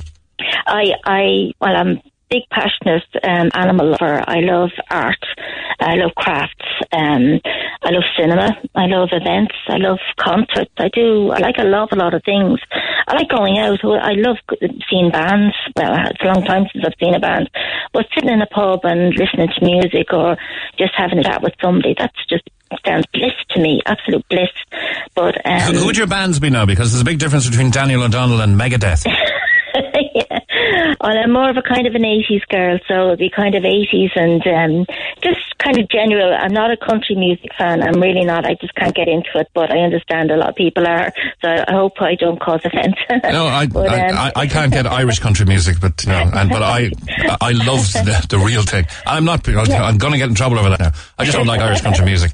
Anyway, you were telling Brenda that you have low confidence, and that kind of centres around your weight. Yes, I am quite overweight, and talking to Brenda, she made a point, very good point actually, of joining a walking club.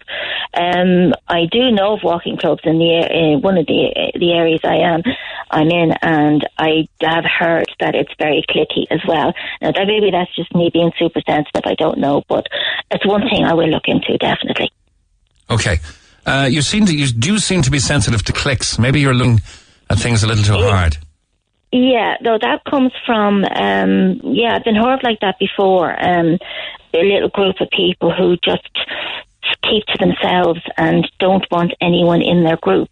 And that happened to me on a night out before with a group of work colleagues where they just stayed in their little group, and I bought the whole round of drinks and sat in, and I was quite tipsy because I was anxious of that night out, and sat in, bought the drinks, was ready to have a great time, and they just turned into each other and excluded me. Okay.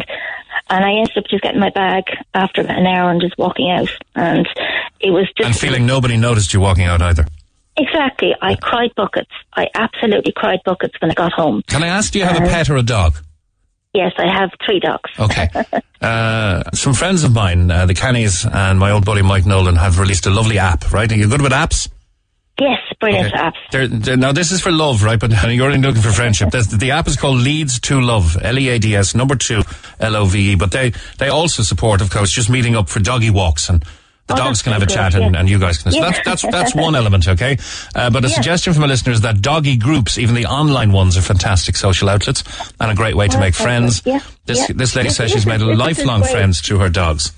This is great. This is what I'm looking for. Just ideas, just to help me make a start and get a little more confidence in myself to kind of go out a little bit further than my kind of safe haven. And this is brilliant. The ideas that you're giving are fantastic. Here's another one. Meetup.com is great for meeting new people with a range of things to do, like cinema, walking, drinks, etc. It's not a dating site. It's more for people to socialise and make new friends. I used it a long time ago because a lot of my friends, I met a lot of my friends that way. Thank you for reading out that lady's email. I know exactly how she feels. Please pass her on my number. I would love to meet her for a coffee. Now, that's the first one that came in. So I think a little bit of fate. We're going to pass on that number to you, okay? Yeah, brilliant. That'd be fantastic. So, now, your confidence is obviously coming up, and I salute your bravery for coming on the radio here. I didn't expect it when I read out the email.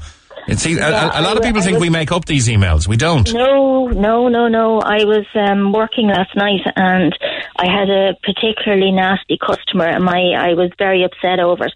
And I just said, look, going over my head about what's going on, and I was reading the last message that was put up on your website or your Facebook page, and I was looking at the comments, and I said, God, I'll do that. So that was kind of like, and my anxious level was going up, will I go on, will I not? But I'm glad I did. I'm glad I'm talking to you now. Okay, so we're going to put it on our post as well on our RedFM Facebook.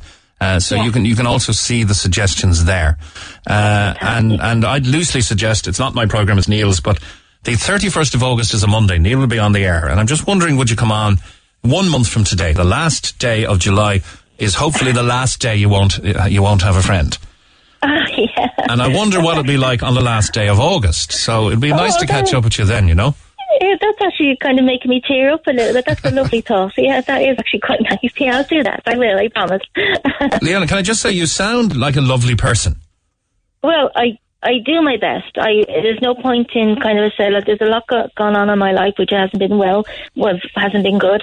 There's no point dwelling on it, and just make the best of every day. And I just try to make people smile every day, as I deal with an awful lot of people, and they appreciate it, and I'm thanked for it all the time. So there's no point in being miserable, and because there's plenty of people are miserable, and if I can make someone smile, I will. Okay. Well, look, we have to be conscious and cognizant of GDPR. We can't be throwing numbers around the place, yours or anyone else's.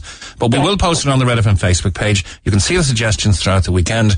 And Brenda says, because she's texting to me here, you sound much more upbeat now than when Brenda first rang you.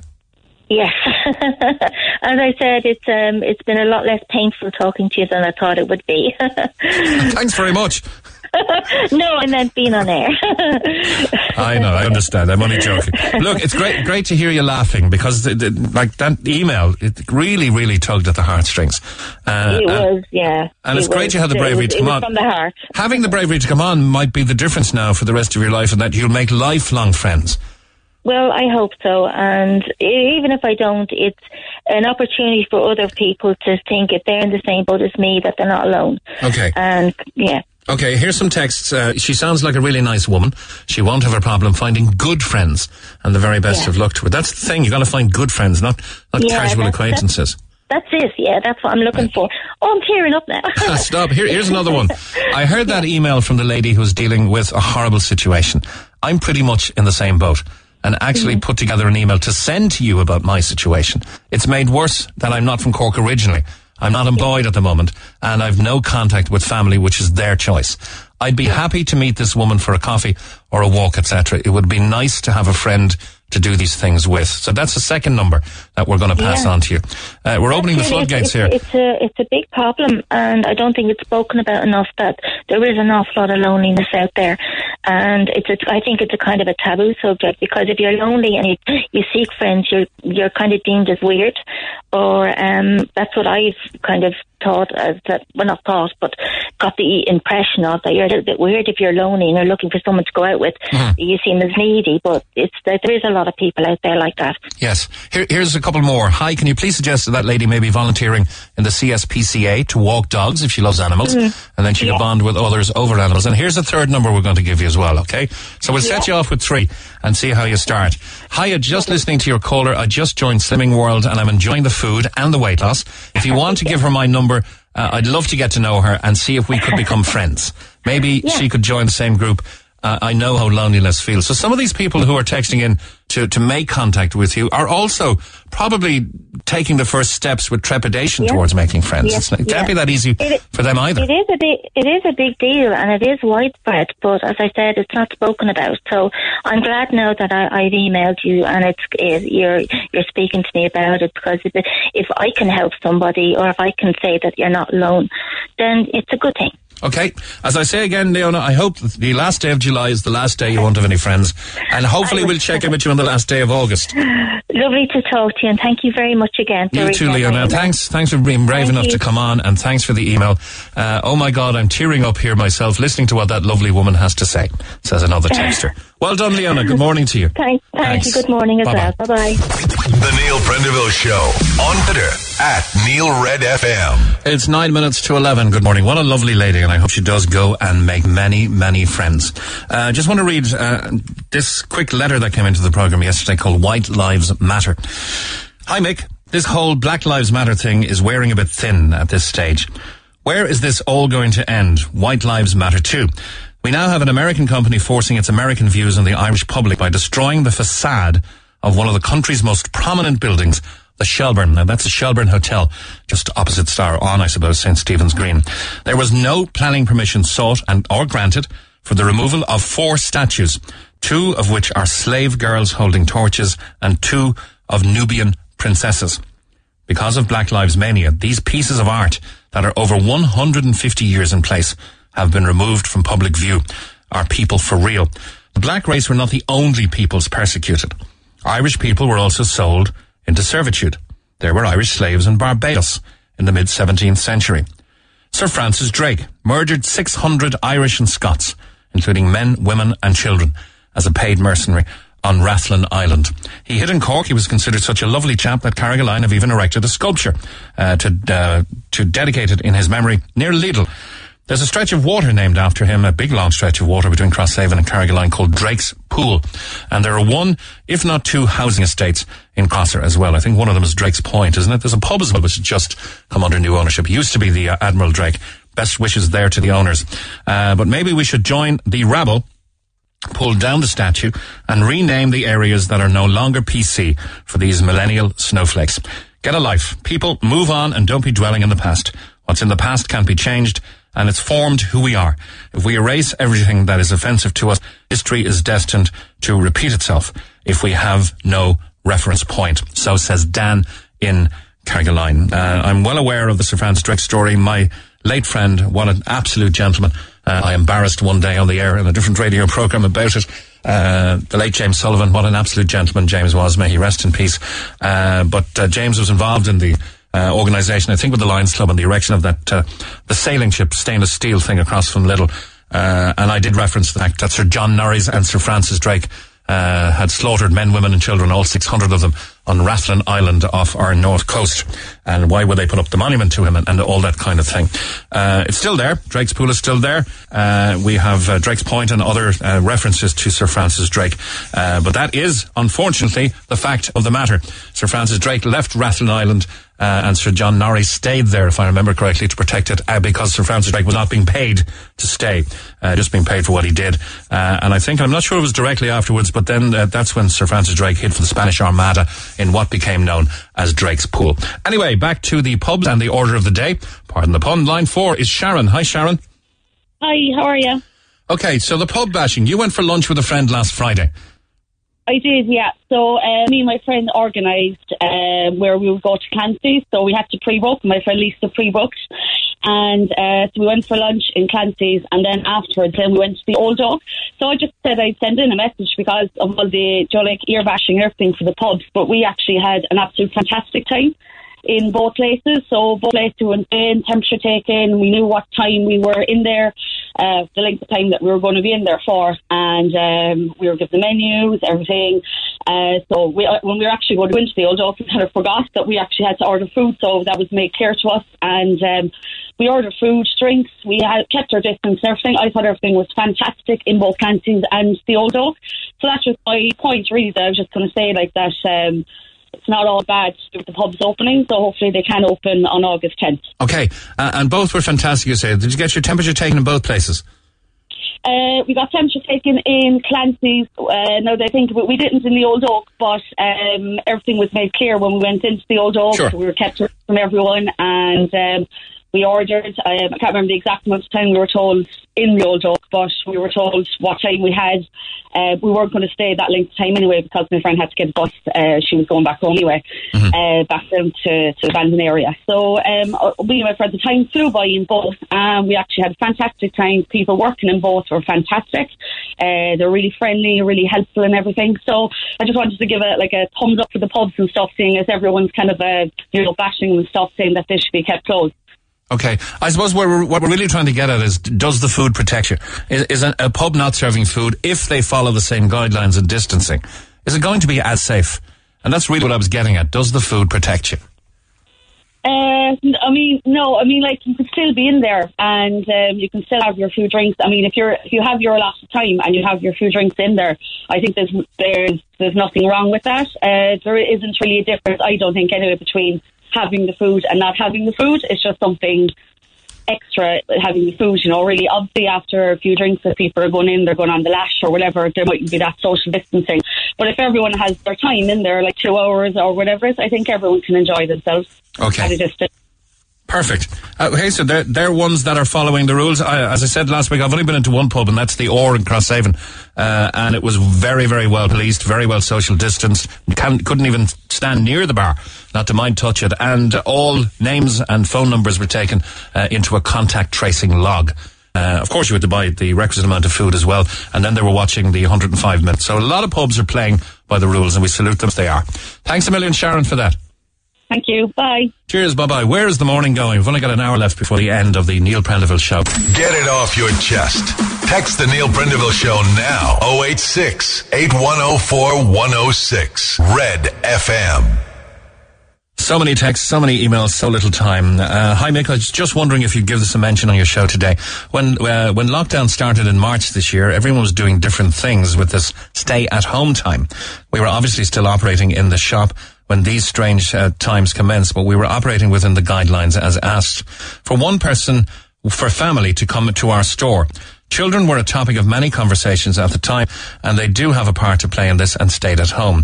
My mum was so conscious of that, and we were all very aware of the absence of children in the shop. Their fun, their energy, their excitement. So she decided she would like to create a book for children, something that would remind them of their time at home, a keepsake, if you will. This book turned into a creativity book, which I attach an image of. It was created by my mum, designed by my sister, and printed by my aunt. So it really is a real family project, created by our family for your family. The book goes on sale in the shop tomorrow, and all the proceeds are going to the children's unit at the CUH. We would love any shout out you could do about it, as I feel it's a beautiful gift for children and also supports a great cause. And this is from the great shop that has been over the years, Fitzpatrick's shop for the children of Cork. The creativity book is at Fitzpatrick's food store as well. The creativity book will be at Fitzpatrick's shop, a keepsake for 2020. Thanks for your time and kind regards, says Kerry. It's a lovely image created by a family for your family, so you can pick it up at Fitzpatrick's shop, and I hope it goes to other good outlets as well. And big thanks to Julie from Sticky Fingers. We spoke to her on the programme with regard to certain elements of etiquette and distancing and serving people. Anyway, that's the famous donut shop in Emmett Place, and they've dropped in some delicious donuts this morning. A great way to start off the weekend. Now to things of a more serious import, and Professor Jerry Killeen, the research chair in applied pathogen ecology at the School of Biological, Earth and Environmental Sciences at UCC. Good morning to you, Jerry Killeen, Professor Jerry Killeen. I'll call you Jerry if I can. Please. I don't think I'll ever get used to the professor thing. Good morning, how you doing? Good. Now, I suppose the message here, and once again, you know, we're going to be accused of scaremongering, but we can't really take our foot off the pedal now. 100% agreed. Absolutely agreed. And, you know, we're all human beings. We all do it. You know, we all let our guard down when nothing untoward has happened for a while. The one thing I've learned over kind of, I deal with a fair amount of risk in my own profession is that, you know, if you make a mistake, that's normal, but just don't repeat it. What mistakes were made? We've had a steep learning curve. We've learned a lot. We have a lot of good information and knowledge in the tank now. Should anything happen again with in relation to increasing numbers. We have had 5 or 6 spikes on the last 5 or 6 Tuesdays. Is that down to weekend reporting? Well, yeah. I mean, so kind of variable reporting by day of the week that's all standard in epidemiology, and that's why we have moving averages. But you know, the numbers are tipping up. It's not a surprise. That fits with every reasonable projection I've seen since March 16th. You know, if we look at lessons that we've learned, the first thing we've learned that's very positive is that we can crush this virus. You know, so all the way through phase 0, phase 1, phase 2, we managed to shrink the epidemic by 50% every 2 to 3 weeks. Sure, but if we've learned how to crush it, Terry, we've also learned it doesn't go away easily. Yeah, well, totally agreed. Well, and then, you know, if you look at the things that were decided to learn the hard way, but most experts would have guessed it's that if you take your foot off the gas, it just comes back at you. You know, you can't negotiate a truce with the virus. It doesn't give up. It doesn't go away. It doesn't get tired.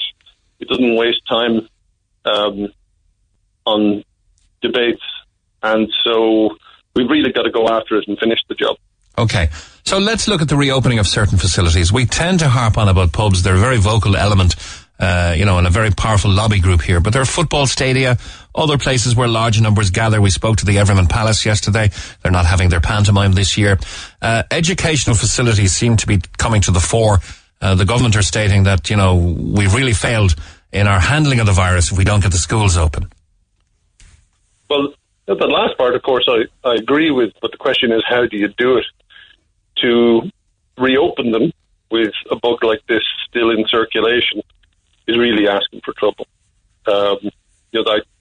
In my view, there isn't a safe way to do it without getting rid of the virus. There are ways that you can you can minimize the risk and you can slow down the consequences of doing so. But there's no way to, in simple terms, we got through phase 2 and incidence rates were dropping. We got into phase 3+ and they flattened out. So any further restrictions, and it really takes, any further relaxation of restrictions, and it takes off. And something like a school, which it's such a hub of a society. We all think about how many families connect into a school, how many other aspects of society a school connects into. You've got teachers, you've got kids, you've got support staff, you've got the families, you've got their extended families. So schools are kind of asking for trouble. And one of the things that kind of really makes me nervous about this plan is that when I see that face masks are optional, I am concerned that the technical basis of the plan has been poorly thought out. It looks rushed. It looks a little bit politically motivated, and so I worry about this plan. Should there not have been a fallback position for schools reopening, Jerry, in that the government are saying, look, we're going to get this done, we're going to open the schools safely in 4 weeks' time. Should there not have been a kind of a fallback plan B to say, if we have a certain level of R rate and if we have a certain low level of new cases, we'll do it, we hope. But if we don't achieve that, we're putting it back to September with some increased activity online. We'll open the classes, we'll do them remotely. Sorry, but you're going to have to stay at home. Well, first of all, I would hope that backup plan exists. I actually presume it does. But, I think more important is to see how does the plan for the school fit into an overall national strategy. And that's where we have a problem. I've yet to hear a national strategy that actually has an exit point, where we actually escape from this pandemic that is biologically and epidemiologically credible. So, at best we're in phase 3+, and at best it stays this way. But that's unlikely. Epidemics are fundamentally unstable. They're volatile entities. The only way you can get stable transmission of anything is to let it go endemic, which is really not a situation we want to find ourselves in. And look for herd immunity, I mean. Yeah, which is really, that's kind of really your biblical plague scenario. There's no easy way to get to herd immunity. So, really the only way out of this one is to double down, get rid of this thing, and then reopen the schools, reopen the pubs, get back to GAA matches, and more or less normal life, except that we'd have to control trade and travel very carefully. That doesn't seem to be happening, though. As much as they're taking PPS numbers to take your POP payment off you, they're not doing the temperature checks and controls. They're allowing people from hotspots to come in. The house parties may have been a contributory factor. At least, as Benny McCabe would say, the pubs can't be blamed this time because most of them are closed. But when you take it that, say, 25 to 30% of pupils pick up some sort of virus every September when they return to school, that goes to show exactly how much of a melting pot, a petri dish, a school classroom can be. Totally agreed. Most of us are unaware of the fact the average person gets a common cold, which comes from the same family of viruses, 3 to 6 times a year. So, kind of that's what we're really looking at here. It's kind of epidemic containment 101 is first thing you do is close the schools and the universities. And so, I think, but it's unfair to zoom in on the schools or the poor old pub owners or even the youngsters having their house parties and stuff. I don't think I was any different when I was 18. And it's more about how all these things fit together into an overall plan. And that's what we're lacking. So if you were, finally, Jerry, because I must move on, but if you were the head of NEFIT and you were advising the Cabinet how to move forward from here, notwithstanding the spike last night, but in general, in your considered professional opinion, how should we proceed? Take us back to phase 2, soup it up, get serious about all the things that we know make common sense, get serious about face masks, get serious about closing communal seating areas, close restaurants, close all non-minimal services for about 2 months, count down the days with 0 cases. In that time, you kind of tighten up how we handle trade and travel at the airports and the ports. And in about 2 months, we're out of it, or we're more or less there. And then we can reopen our schools, reopen our pubs, do all those things, and then shift our focus really onto our borders and our airports. I leave it with a text, Jerry, and this just come in from David. Believe it or not, some of us are medically vulnerable, and we are still cocooning. The thought of going out for food or going to a bar is out of the question for us for the rest of the year. Some people are still in that situation. I'm totally on their side, and I think it's up to the rest of us to make sure we have a country where those people can live normal lives, and there's only one way to do that. Okay, Research Chair in Applied Pathogen Ecology at the School of Biological, Earth and Environmental Sciences. You wouldn't want to be saying that now with a few beers in you at University College Cork. Professor Jerry Killeen, thank you very much for coming on this morning. Thank you very much. Thanks. Cheers. Bye-bye. It's 18 minutes after 11. You can get in touch with the programme by calling 1850-104-106. You can text 086-804-106, or you can email neil@redfm.ie. Call the Neil Prendeville Show now. 1850-104-106. Red FM. Now, just to go back on that text, believe it or not, some of us medically vulnerable are still cocooning. The thought of us going out for food or going to a bar is out of the question for the rest of the year, said David. And Greg in Ballinlough responded. He said in response to David's above message, some people are bedbound. It doesn't mean the rest of us should be. So there you go, reaction instantly on that one. On making new friends, Michelle on line 1. Hi, Michelle. Hi. Hi, you read Leona's message on our Facebook page. Yeah, I did, yeah. What do you think? It's a little sad, I'm not going to lie.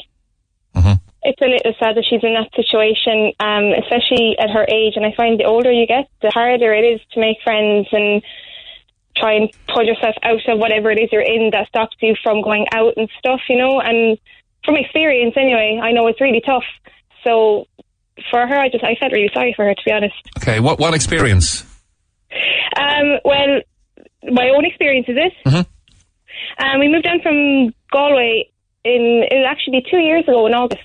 And we have 2 kids. My partner is originally from Carrigaline, I'm from Gort. And it was just really hard to make friends.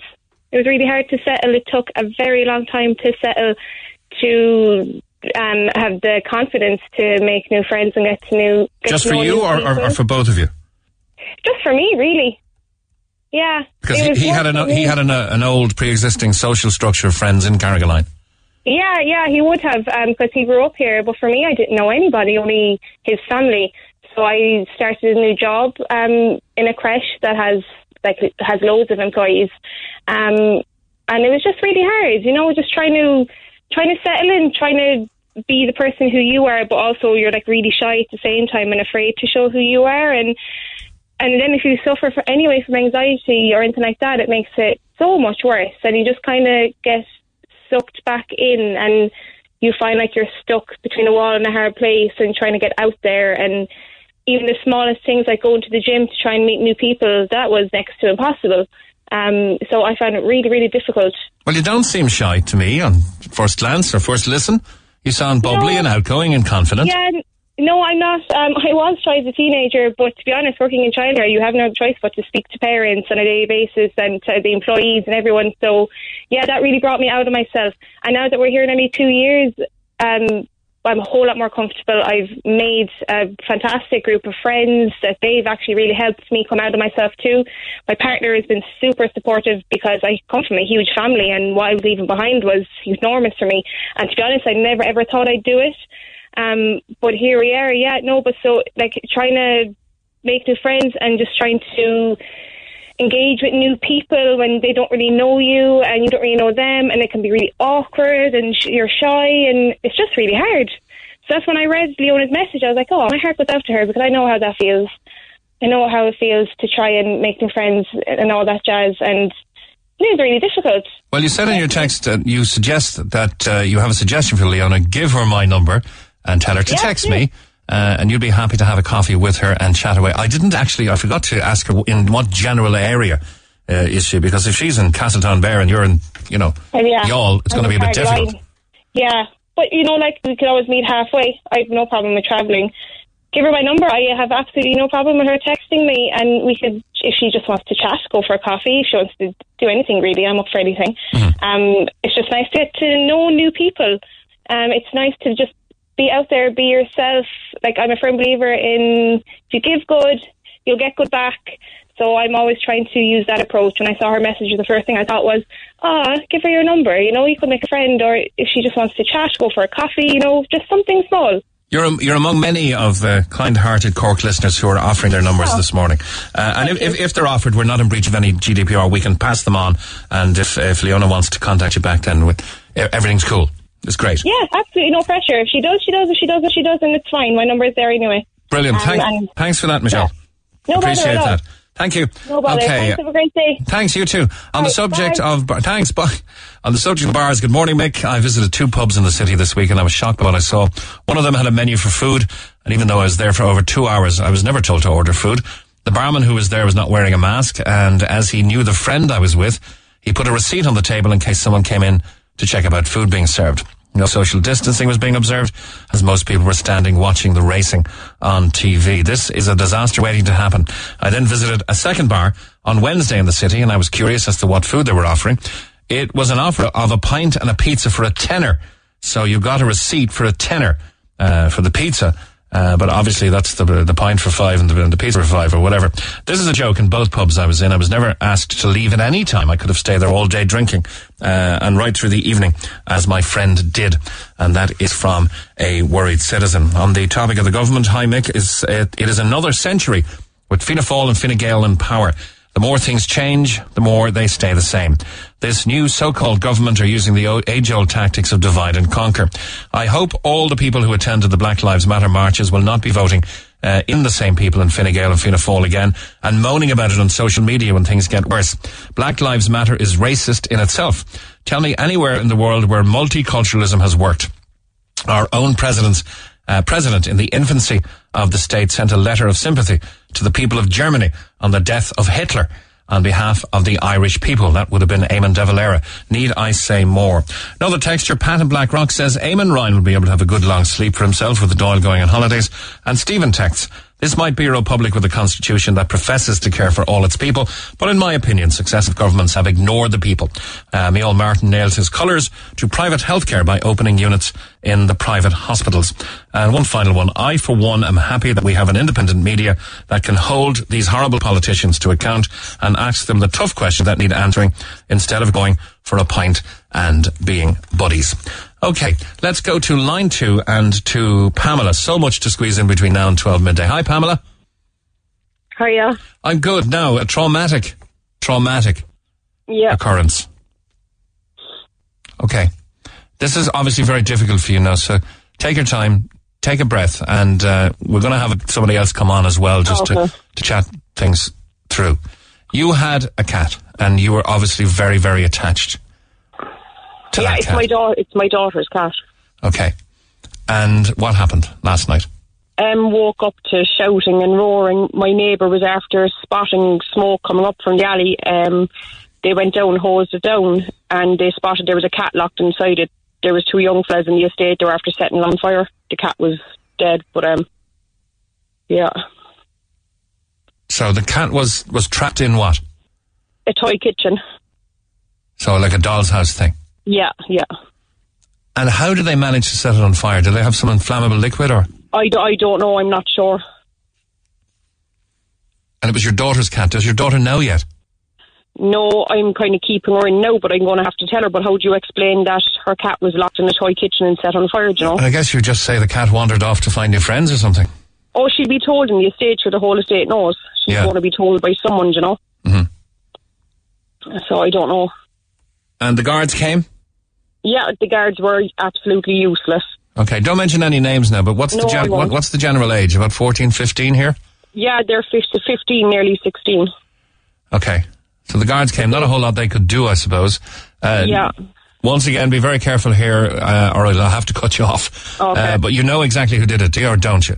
Yeah, everyone does. Okay, all right. Okay. They were seen. There was a woman that lives by me. She made a statement. We know everyone knows who had done it. Okay. Now, what we're going to do is bring on Vincent Cashman here from the Cork Society for the Prevention of Cruelty to Animals. We spoke to him already, and we didn't expect to be speaking to him again on this sad issue. Hi, Vincent. Good morning, Mick. Okay, that's traumatic. That is really, really shocking. It is. What area? Could you just give me a general area? In Tower. In Tower. Okay, so it's the Blarney station, correct? Blarney Guard station. That would probably be the nearest one. Yeah. Okay. Now I'm very surprised that the guard. Now, when you say the guards weren't interested, did the Gardaí actually arrive on site? Yeah. They did arrive on site. Okay. Yeah. Now, has the information that you have, would say, regarding the names of these guys, has that been given to the Gardaí? Yeah, the guards even knew. They knew, like. Right, but has that information, the Gardaí have that information? So have they got it? Have they received a statement from yourself that it's Joe Bloggs, hoping that's not his name, and Mary Murphy are the two people that are involved in this? Not yet. I'm hoping to go over now today. So you will make a statement, Pamela, will you? Yeah, of course, yeah. You see, if there's no statement made, the Gardaí will be very slow to act because the statement has to be backed up. So I would urge you, because, and particularly my own dealings with the Gardaí has been fantastic, that you'll always find so, and particularly over the last few weeks with the amount of dog thefts that are there, the Gardaí have gone above and beyond. So, I mean, if the minute they receive a statement, they will act on that statement. Okay. Like, if these two guys are known, I mean, that is absolutely shocking behaviour. To lock them into a toy kitchen and sorry, you do know that it's actually your cat that was destroyed, yeah? It is, yeah, definitely, yeah. How old is your daughter, Pamela? She's 8. 8, okay. Vincent, would you, and it's just a suggestion, would you advise maybe as part of making that statement that her daughter attends, that she can actually feel the weight and the gravity of what happened here, and that there may be some retribution? Yes, I would probably recommend it, plus the fact that she would like, now again I'm only surmising here, that she might like to be part of getting justice for her cat. So it would probably be wise to get her involved, or just explain, not in that graphic detail, even though Facebook and social media has handled this probably before anybody else has. But I would advise that anybody mentioning names or anything like that of these guys on Facebook, just to take it down. Yeah, not to mention them, I know. Not to mention them, but definitely make a statement to the Gardaí, go through all the detail. If there is any witnesses to it as well, if they could also follow it up with statements to the Gardaí. Because if it's a cat now, this is where it starts. Yeah, that's what we're saying. Yeah. Vincent, what prevention of cruelty to animals legislation exists to assist here? Basically, once there's a statement made and a case is taken, so if the case is sent into the DPP, so the case actually then goes to the court, okay, then charges, I mean, this isn't even just cruelty, this is deliberate cruelty. So, I mean, the legislation is very, very strong on this. So then it's down to the court and the judge to pass sentence on it. They are juveniles, but look, this has to be cut out. This has to be stopped. So, I mean, there is a case to be answered to here. So if this was bravado or a bit of a laugh or being tough guys, they're about to realise there's a more serious repercussion legally. Of course it is. I mean, the sooner some people come along and saying that this is happening on a daily basis, weekly basis. It's not, thankfully. If that is the case, we're a country full of psychopaths. But it is getting to the stage of where if they've managed to catch a cat, restrain it, put it into a toy kitchen, and then set fire to it. It's ferocious intent on doing this. So, I mean, the guards will be watching these guys going forward. You know? And though juveniles, they may have an attachment to a criminal record now. But they will have an attachment to a criminal record. I mean, even that, they'll be definitely noted. So they've red listed themselves by doing this, you know. So, I mean, it's like anything, you especially local Gardaí, they're kind of, even though there may not be charges pressed against some guys, they know guys that are kind of, we'll say, flaunting the law, for want of a better term. So they would be on their radar. I mean, but this is atrocious. This is atrocious. Pamela, we've sent your number to Vince. He's going to call you for a private consultation, or a private chat after this conversation. That's okay with you, yeah? Yeah, that's fine. Okay, just a second. We may have somebody else on this topic. A neighbour of yours, phone, was already in contact with the IFPCA and the Gardaí. Vincent, I'll leave there, and as soon as I finish with Pamela, you might recall you. No problem at all. Okay, thanks very much. Thanks, Lillian. Good morning. Hi, Mary. Hi, how are you? Okay, no names now, please. No, not at all. I wouldn't clean a vet. All I would give them is call them a scumbag, and that's where it ends. You're a neighbour of Pamela. Yes, I am. And you felt strongly enough to contact the ISPCA, not just the CSPCA. So you went to the national body and the Gardaí. Did you make a complaint or a statement? I emailed them at 3:30 this morning and got a response back first thing this morning to basically say, we don't have an inspector that can deal with it. It's the guards' duty. They're animal welfare officers. And yet still the 3 guards that were in attendance last night refused to take the other animals that they had out of the house. And when I said I wanted their badge numbers to include in a complaint to the ISPCA, they refused to give me their badge numbers, got in the car and drove away. And is this because there was an absence of a formal statement? No, one of the neighbours made they took, the handwritten statements last night. They took their notes. Yes, they did. And, people have said there's no problem. They will go and make official statements. But, you see, the fact that the guards didn't want to be dealing with it last night, and I phoned Anglesey Street last night, and I asked for a car with competent guards to be sent out to us, and I was told that the only guards we get to deal with us are the guards from our area. But it's just not acceptable anymore. They have left. Perhaps the guards who attended didn't have enough competence with animals or familiarisation with that. God knows I wouldn't have a clue what to do, Well, I work in animal rescue as well, and I offered last night to help. There's absolutely no excuse for it whatsoever. Okay, but I suppose the overriding concern here, guys, is that this can't happen again.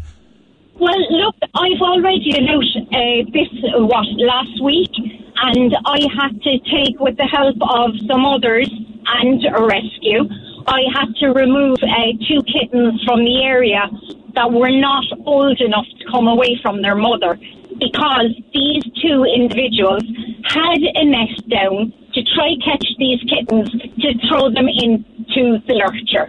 They had their lurcher with them. They were trying to set the lurcher on the kittens, and luckily enough, they were not able to get at the kittens.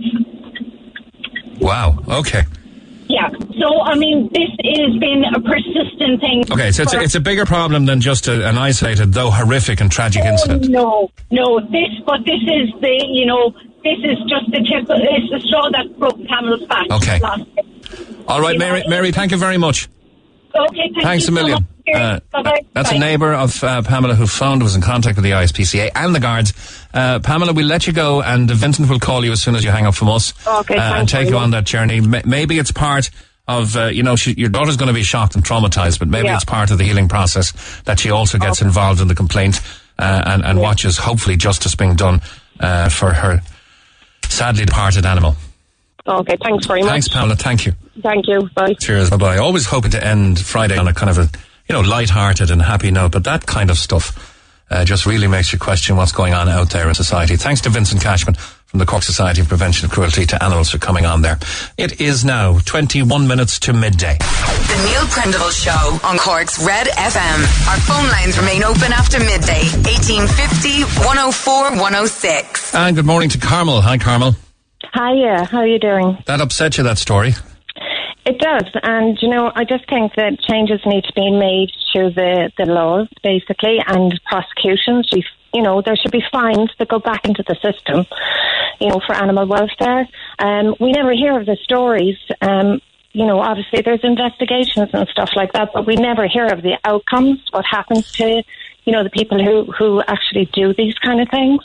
And I think that the public should, the ISP, it should be known basically what are the consequences of these kind of things happening, because, they are happening all the time in different ways. Yeah, and as much as the trauma of what happened has been highlighted here, the actual retribution of the sentence or the, the sanction or whatever happens to these guys should be publicised as well. And it's a worry as well, because these are teenagers. So, where are they going in their lives that they're, acting like this now? What's going to happen when they're older? Obviously, there's kind of, backgrounds to them, that they think that this is okay. But there's so many different issues, with these kind of situations. But I just think that the public should be made aware of what are the consequences for people who are doing these kind of things, because we never hear of them. All right, well, let's look for the outcome of this one, and let's follow this one, because there's going to be a lot of attention happening now, because I think at this stage now there's going to be an official complaint, official statement made and taken, possibly in Blarney Garda Station, and there will be a follow-up needed, I think. And fantastic to that lady to come on air to voice it, because I'm sure that an awful lot of people wouldn't come on air. Yeah, she's still got to break the news to her 8-year-old daughter. Yeah, shocking. Okay, thanks, Carmel. Thank you. Thanks again. You can call us on 1850-104-106. You can text 086-8104-106 as well. On leaders, High Make's country badly needs real leaders. We need the Michael Collins type to bring back a sense of self-worth. The current regime has invoked depression, lack of self-worth and shame on the sense of Irishness, both here in Ireland and abroad in many countries. Expats from Canada, USA, Australia and Asia regularly mention how pathetic the leadership has been in this country, and the government are ruining the country. We need a new general election. This crowd are not doing what they promised, and fundamentally they were elected on a pre-COVID-19 set of policies. That's a fair point there, actually. Now I want to talk about the Wild Atlantic Run and to speak to Chris Barry. This is all going to happen on the 13th of September. Somebody's going to run the entire length of the Wild Atlantic Way, and his name is Chris Barry. Hi, Chris. Hi, Mick. How are you? Good, man. You're going to be running the entire length of the west coast of Ireland. Yeah, we are, yeah. We're looking forward to it. Does that mean every beach and every coastline and every... There's going to be a trunk? We're just going to all like the 14 major checkpoints on the Wild Atlantic Way. Okay, almost like the Camino. Yeah, basically. So is there any passport stamping mechanism here, Chris? Because that's what the country needs. I know. No, it's about 800 miles each. So yeah, we're not experienced runners at all or anything like that. We just started training in May, so yeah, it's kind of a crazy challenge we're embarking on, but no, we're really looking forward to it. Okay, that is a huge challenge. 1,250 kilometres, so you'll have 2,500 on between you. 30 marathons in 35 days. Is there a reason behind all this, something to support? Yeah, it's all to raise money for Mental Health Ireland and UK. So just two charities close to our hearts, myself and my fellow running partner, Jason Adam Hine. So yeah, we're really looking forward to it. And yeah, like I said, for two great causes. You're originally from Glanmire? I'm originally from Glanmire, yeah. So yeah, looking forward to finishing up on at the Old Head in Kingsale. And I have my grandfather living there as well. So yeah, I'll have all my friends coming down, and Jason's friends are coming down from Offaly as well. So yeah, we're really looking forward to it. Okay, what are the high points on the route? Because ending in Kinsale on the Old Head, you'd be starting where? We're going to be starting in Derry, and then that's going to take us up to Mallinhead. But it's quite a difficult route, so it's like we're actually going back on ourselves quite a lot. So yeah, it's going to take a lot of mental strength going back up, because we're going to have to go from Mallinhead to Letterkenny, and then we're going to have to cross over to Donegal. So I think the first day is about 45 miles. Mm-hmm. And then, so yeah, we're averaging about a marathon a day, just over a marathon a day. So yeah. So you're probably past St. John's Point, come on down through Sligo to Mullaghmore. Yeah. Into West Mayo and Galway. Yeah. Killary Fjord, maybe? Yeah, definitely. Well, we have a lot of, we want to enjoy it as well. It's obviously going to be a really tough challenge, but it's such a beautiful coastal route, and we just kind of want to make the most of it really, and enjoy the sights while we're there. We're hoping to start off around 5 a.m. every day, finish for around 1 or 2, and obviously just to get a recovery in, and then obviously enjoy the sights, go to the beaches and whatnot. But yeah, no, we're really, really looking forward to it. Okay, all starting on the 13th of September. And how can people support, or how can people keep in touch? You'll obviously have some social media up there as well, yeah? Yeah, so if you go to our website, S2S, mentalhealth.com, it literally has the entire route up there. Our GoFundMe's on the route, on the page as well. And we have a sponsorship page as well, where we have sponsorship packages, because we're really struggling to look for accommodation at the moment, especially with COVID. So I think our best option is to get a camper van. So yeah, we're reaching out to people as well. But Did you see the price of camper vans at the moment? The country's awash with them. Yeah. But they cost you an absolute mortgage to get one these days. Oh, it's ridiculous. Yeah, exactly. I think a lot of families have said this is how we can stay kind of cocooned, stay socially separated, mix very lightly on beaches and things like that, eat inside, sleep inside. So camper vans are at a premium at the moment. Yeah, I know. Like, we want to do, obviously, the safest thing possible as well, obviously, with the government guidelines and stuff. And yeah, I think a camper van's our best option. And if we don't get that, we're going to be camping. So yeah, if anyone can support in any way, it's S2Smentalhealth.com, and then our Instagram page is S2S35. So we're going to be basically, we have a YouTube video up on our web page that kind of gives everyone like kind of the reason why we're doing it. And yeah. Okay. You were brought up, as you said in an email, you were brought up in a traditional background, and you know, young men in Ireland find it difficult to talk about their problems, and then you lost a close friend. Yeah, that's right. I think it's a massive thing in Ireland, growing up especially. Obviously, just going to, like, we don't, like, men, notoriously don't really speak about our mental health. And I lost a close friend when I was in school, and obviously had a big impact on me. And with Jason as well, obviously stuff has happened in his life that's affected his mental health. And we became best friends when we went to university in Bath together in the UK, and we were literally the only two Irish guys there, so we kind of bonded straight away. And we kind of literally just started, we opened up to each other and started talking about our problems. And we just kind of felt it made the world a difference to actually just open up and have someone there that you can speak to about these things.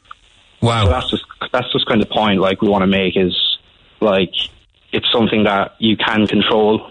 People are definitely going to have the different ways of controlling it, but we found it best that kind of speaking to a friend and kind of, and just kind of, or whatever, family member, and we want to use it to our advantage. We don't want to, because it's like mental health is viewed as a massive negative, where we want to view it as a massive positive, and how kind of just like basically doing this run to show how you can use it in a positive light, and kind of inspire people along the way. So much charitable stuff going on, Chris, but we're happy to give you this platform to talk about this pressing subject. Thanks very much, and we hope you achieve very much with completing the challenge. I know you've got to do it yet.